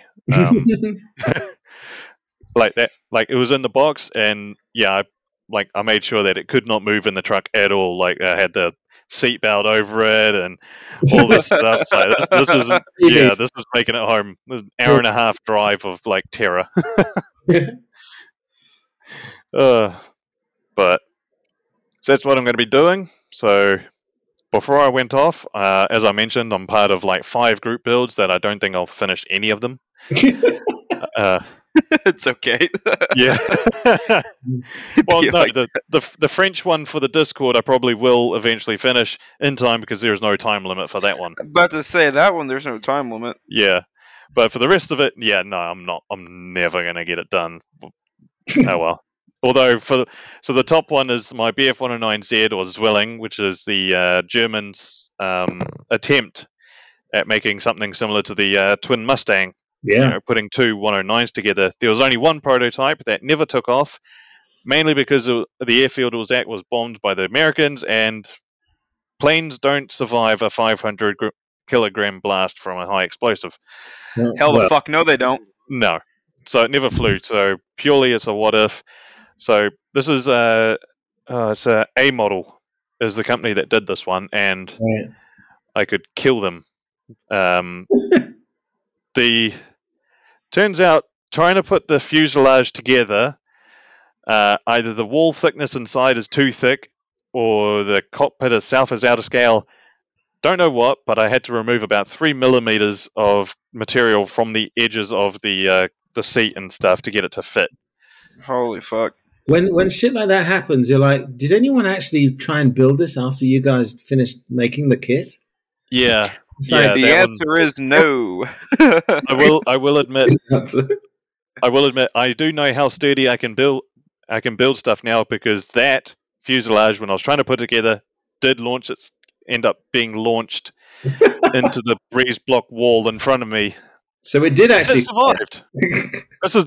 It did actually fly for a brief second, and the cockpit was still in one piece. The bathtub style, not a single piece came off it. So I glue things down well. So those fuselage halves are finally put together with a stupid amount of super glue. I'd like to thank Icky Sticky for their CA glues. They are wonderful things. They'll keep anything together, apart from my sanity. So that's currently in a box off to the side. I don't have, and I'm just leaving it for now. I got to just let it sit over there, think about what it's done. I've got to get some paint for it, so I don't have the right colors for it, so I'm just going to leave it alone for now. Callum, I think Messerschmitt is calling. So on the bottom, of course, I've got a green base for my Sopwith Camel, the 32nd scale Academy kit. A lot of people say that it's a rubbish kit. It's actually a really good kit to put together, as long as you put the machine guns up the right way, but it means you have to modify them as well. Huh. So the machine guns are actually molded upside down. Fucking hell. Yeah. How did you do the rigging? What did you use? It comes with it. So the rigging comes with the kit. What? Yeah. I know, right? The decals on it are amazing. They're super thin. They fit to every recess and groove. And I got to say, it's a damn good kit. And they sell for like $35. Wow. As opposed to, say, a Wingnut Camel, which is another again. Yeah. So, but I've always wanted a base for it, because it's a large aircraft. It needs to be sitting on something. Mm. And I just wanted a green field. That's all I wanted to go underneath it, because that's how they stood in World War One. But of course, the corner is a little bit bare, so I need a figure for it. Yeah. As Martin suggested before, I have a 3D printer, because trying to find a 1:32 scale British pilot is impossible. However, I got a 3D printer now, so I can find someone to do it for me. And I think the same thing with bases. With a base for a tank or a base for an aircraft, to me, they just look so much better on a base. It's their natural environment, and I almost feel like if I build something and don't do a base, it's like I'm disrespecting it. It deserves a base. Yeah. That looks really good on a grassy field. So this base is actually, I've got a whole bunch of picture frames just stashed around that I got given that no one has any use for. So I just pop the glass out, and then just put a bit of styrofoam. I don't get that fancy XPF stuff you guys have. Can't find that in New Zealand at all, so I'm just stuck with styrofoam. But yeah, I literally cut it, pushed it down, and then whacked a bit of grass on, bit of airbrushing to make it a bit darker.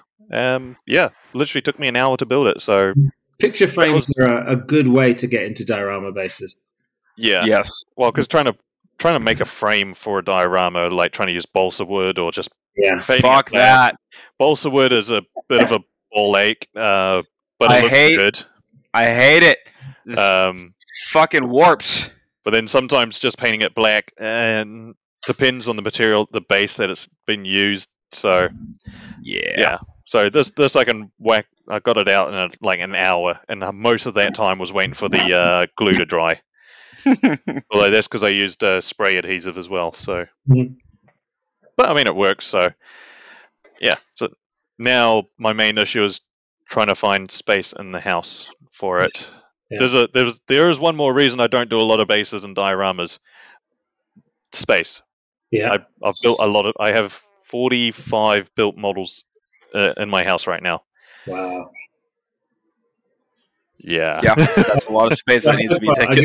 I've got a 1/16 Stug, that I got when God. they were on pre-order for $99. I haven't got room for it. I'm selling it. Mm. Just no space. Ezra's calling. Well, that's half the problem. You know, it's like where do you put it all afterwards? Because I want to keep them all, but So somewhere. my poor wife keeps asking. She's really super supportive, and she's excited about ideas I have. And I tell her, and she's like, "Oh, how are you going to do this? What are you going to do this?" And then always the last question she asks is, "How big is it going to be?" Or where?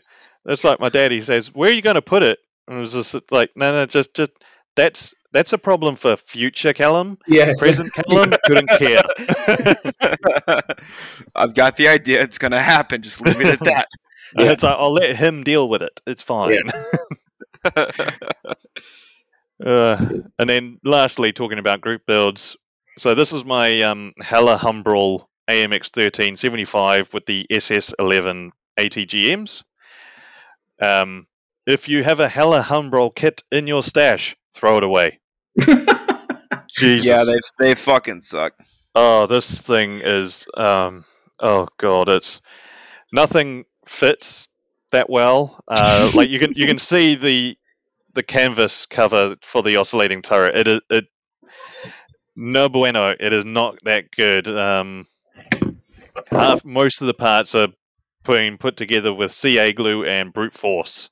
The mesh for the basket that holds the missiles doesn't come with the kit, and I couldn't find photo etch mesh in New Zealand for a decent price. You know, not one that was like the cost of the kit. So instead, those are actually made out of band-aids. Really? Yeah. They were the right shape, size, and everything, just happened to fit. And I thought, well, wonder if that would. And of course, they're adhesive, so you just stuck it on, add a bit of extra thin super glue around it to make sure it doesn't go. But I mean, up close, doesn't look too good, but from a meter away, which is the closest I allow people to get close to them, it looks all right enough. There's so many things out there you can use.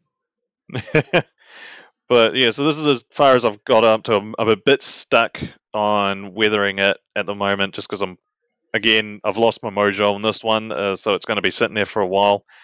Also, I cannot find any reference photos for this is going to be a Swiss decal tank, because you get in this kit you get Swiss or Israeli decals, and I don't build Israeli, so I'm going with Swiss decals. But I cannot find any references for the color of the missiles at all. If any listeners out there know what it is, all I can find is like blue ones or half blue, half green.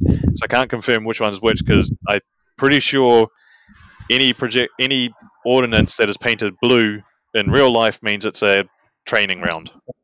Yes. Yeah. So I don't want it to be a training round. So this one as well is going to have one of the rockets firing out. I've got a really good reference photo showing what it looks like, and I can recreate that using cotton wool and all that. And luckily, this kit was just sitting in someone's garage for years and years and years, rightfully so. You find out why. Yeah. And there's it seemed like a bit of wire dropped into the box, because it's not part of the kit, but it's a wire that's ultra thin but strong enough to actually hold up one of the missiles in midair, but it's thin enough that it will be able to be covered with cotton wool and hidden. So that's what I've done. I've got one of the missiles, drilled a hole in its backside, shoved a wire up there with a bit of glue. Did it like it? Well, I mean, there was a sort of curved smile on the front of it that I didn't put on it, so I don't know, maybe. Said, hey. That seam line seemed a bit happy, but yeah, apart from that. But this one is kind of stuck right now, so I'm just, again, I've hit the problem of I've started too many things at the same time, and now it's like forest for trees. Yeah. So yeah. Mm-hmm. And I hate having shelf queens as well. I did not have any shelf queens on. Like I try and clear them as quickly as possible, but yeah, I'm stuck. So hence why I made the base. Understandable. So that's all I've been working on. Garrison, this is your Operation Cobra. Yes. So I've got 2 slides tonight. First one's kind of clustered fucked. Second one is pretty barren, but Actually, this diorama's got a very, very, very funny story for everyone else. why is that? 8-legged creepy thing. Oh God, fuck you! God damn it! You know what? Hang on a second. I'm gonna add those pictures in real quick. I'll Because reload it. yeah, because that shit. Oh my, Martin, did you hear about the spider that came onto my fucking diorama? No, I heard about the cats. The spider. Yeah, it was a brown recluse, and I damn near shit myself. So while I find these pictures to throw in here, just so everyone knows, I have a very real fear of spiders. I was like 7 or 8. We had a wolf and spider infestation in our house in Texas, and I woke up with like 6 or 7 of them on my face, neck, and chest for school one day. And ever since then, I will puke. I'm not kidding. I will puke if I feel one on me or if I look at it. And this little fucker is, and I've got proof in the picture. It was 2 inches big, which I know for a lot of females that's not a lot, but by God, this little fucker was huge. And man, he came running out. So I had finally gotten the mojo back to model just a little bit. So I went downstairs. Hadn't been down there for a few weeks. Whatever. I cleaned up literally that same morning. I cleaned up the entire basement. I moved everything off my table. I wiped everything around underneath, all the whole 9 yards. And I'm like, okay, cool. I'm ready to go. Go down there. I'm doing my thing. I'm gluing trees back together that my fucking cats tore apart. And then I see something moving, and I look up, and here comes this little 8-legged asshole running straight for me from underneath my paint bottle holder. And I'm like, oh God. So I shoot back. And as I shoot back, this little fucker climbs onto the Okay, go ahead and reload the slides, Callum. Okay. But this little fucker climbs over on the center of my diorama, climbs into the mortar pit, over the hedgerow on the right, runs off the diorama, and he's coming towards me, okay? So I'm walking towards the middle of my basement like, God damn, I gotta find something to kill this bitch. And then I hear, and I've got bad hearing, okay? I swear to God, I heard this little guy hit the ground. I turn, and he's upside down, flipping himself back over, and I'm thinking, I fucking heard that. I heard that. So I grab a wooden shelf. It's a random wooden shelf that's sitting over in the corner right now, and I whack the bitch 9 times with it, and finally killed it. And then I didn't go in my basement until we got it sprayed for spiders, and she got the whole house outside and inside sprayed. And then I didn't go down here 10 days until 10 days after that. And then my wife, bless her heart, she came down here and cleaned up for me real quick to make sure there's nothing hiding. And, now I'm back down here, and I swear to God, if I see another one, I'm done. I will fucking... If you hear me scream, that's why. See, I reckon you should have tried to, kill it with fly spray, and then you could have mounted it in the diorama. That would look cool. No, I literally... Dude, I swear, man, when I saw that little guy running towards me, I got chills up my back. I'm more scared of spiders than I was when I got shot at. Okay, I hate spiders. They make me want to puke. Just staring at it right now on the computer just makes me want to punch the computer and run. You might have an issue if you ever come to New Zealand. Then I will never come to New Zealand. I will never. I was so glad when I found out we weren't going to Australia for deployment. Now I will say. The jungles of Okinawa have some pretty big fucking spiders, and I hated it. But yeah, we have the Avondale spider, and they get so big that they get to about the size of your hand, and the really mutant ones. Occasionally, you get the big ones. There was one that dropped onto concrete, and I heard it. I heard it drop, and then I heard the footfalls on concrete. Even me and my dad just were like, oh shit. Fuck you. God. Oh, God. I've got some. I mean, I've got some great photos I can send you of ones I've No, found around fuck the house. you. No. Oh, God. Hell no.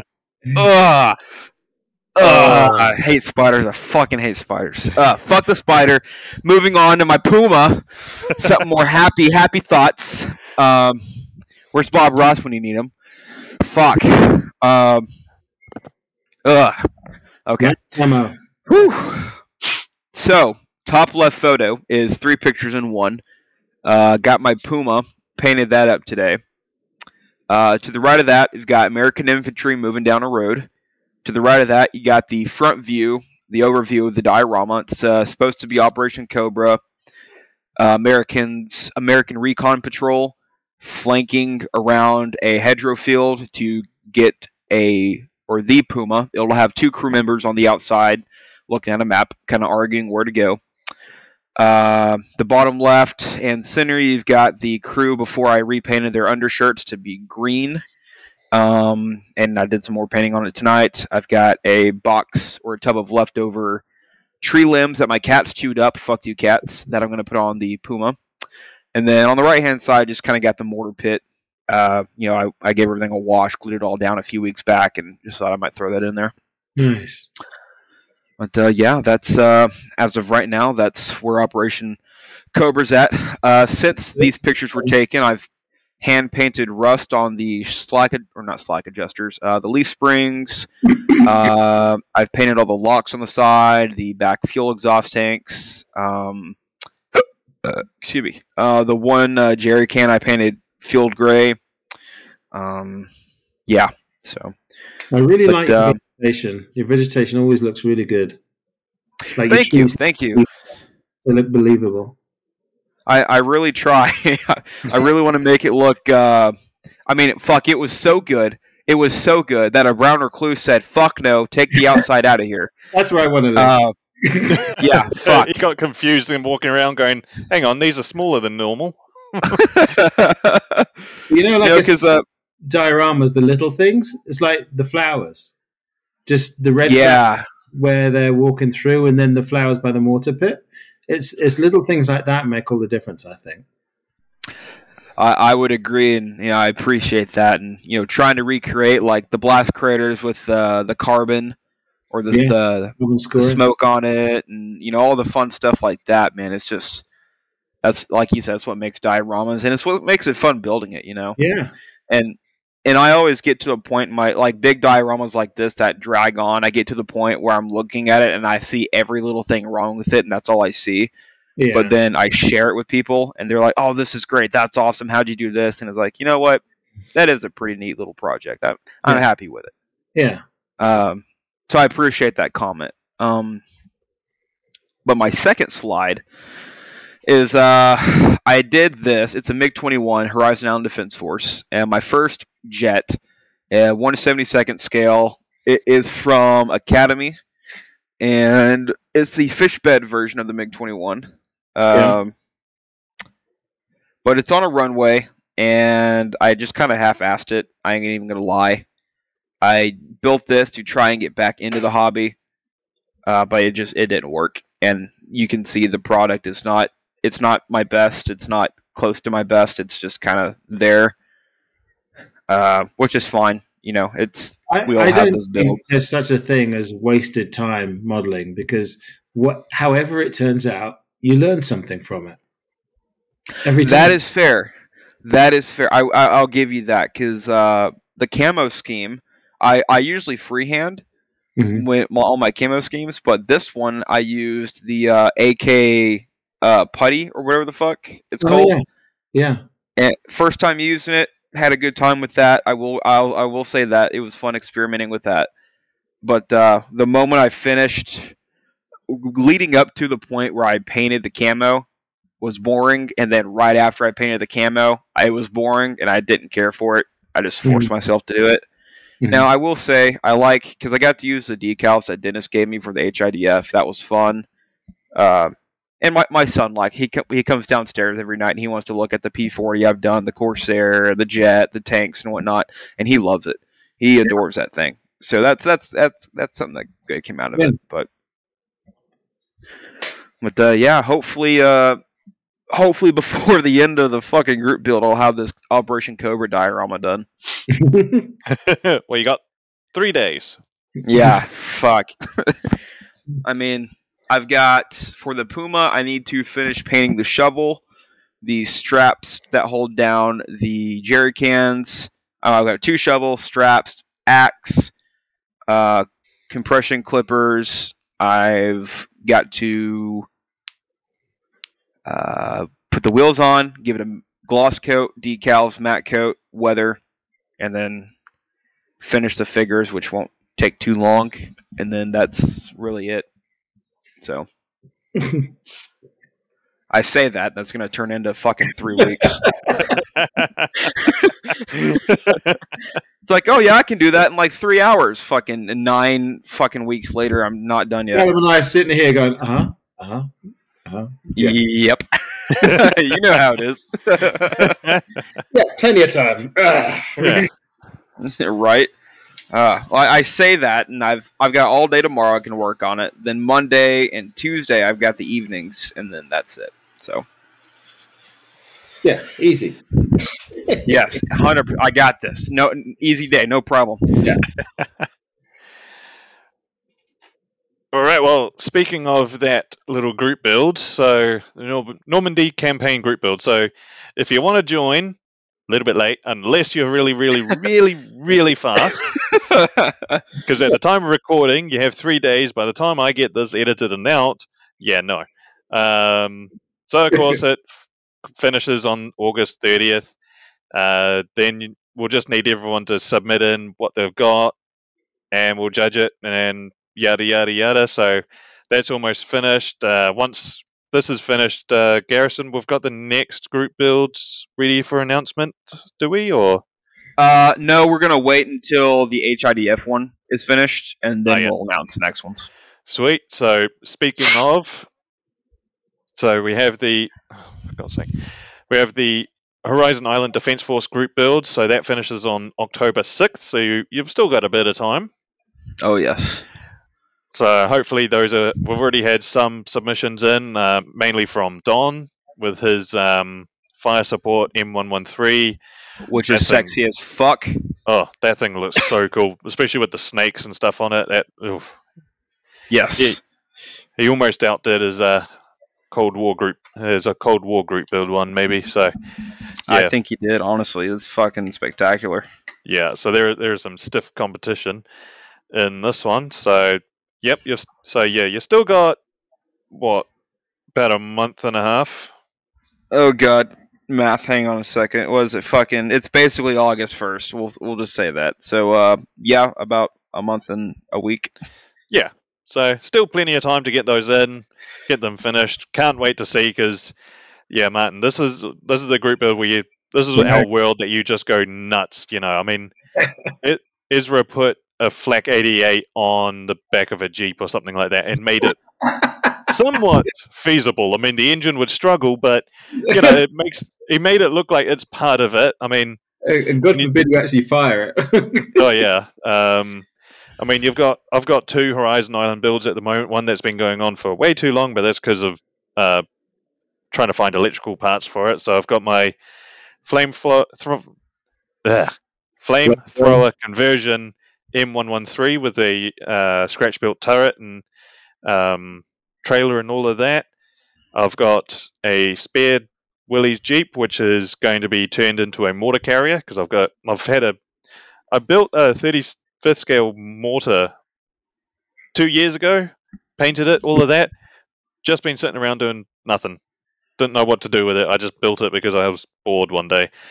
So that's going to go on the back of the Jeep as a impromptu mortar carrier. So I've got those 2 at the moment. So I might actually get the Jeep done by October. So we'll see.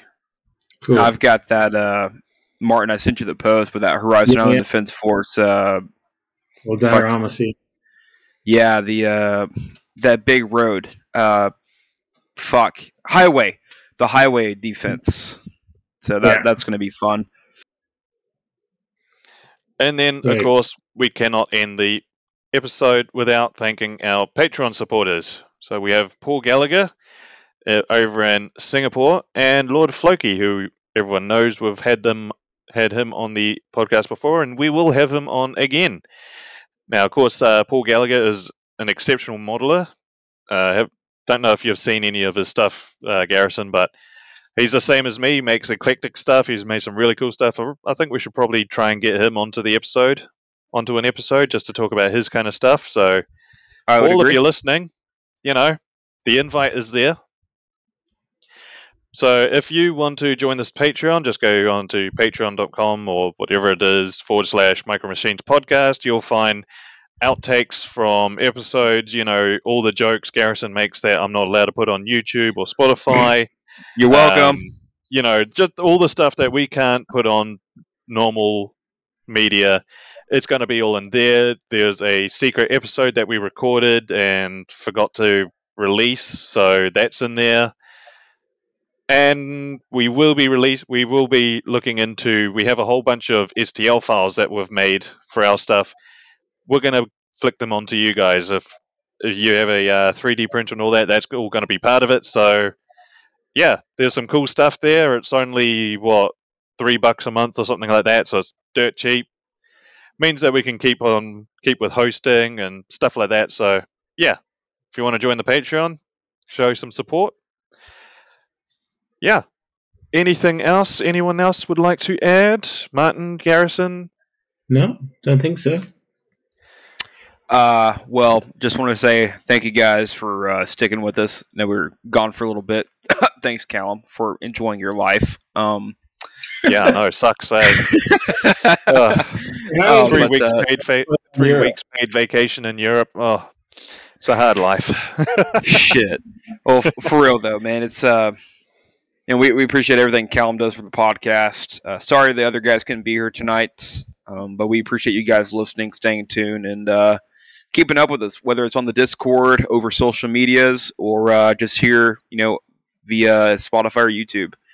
Appreciate everything you guys do for us, even if it's just a view. We appreciate it.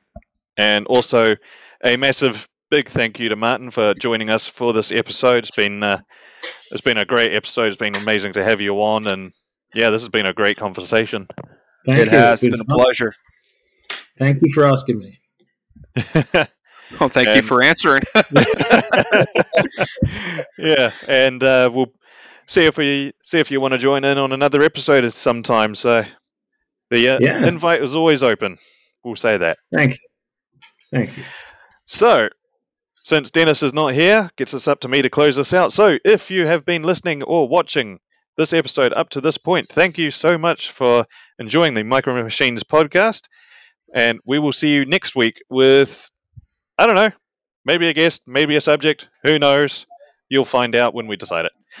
Until then, we'll catch you guys next time. See you later. See ya. Bye, everyone.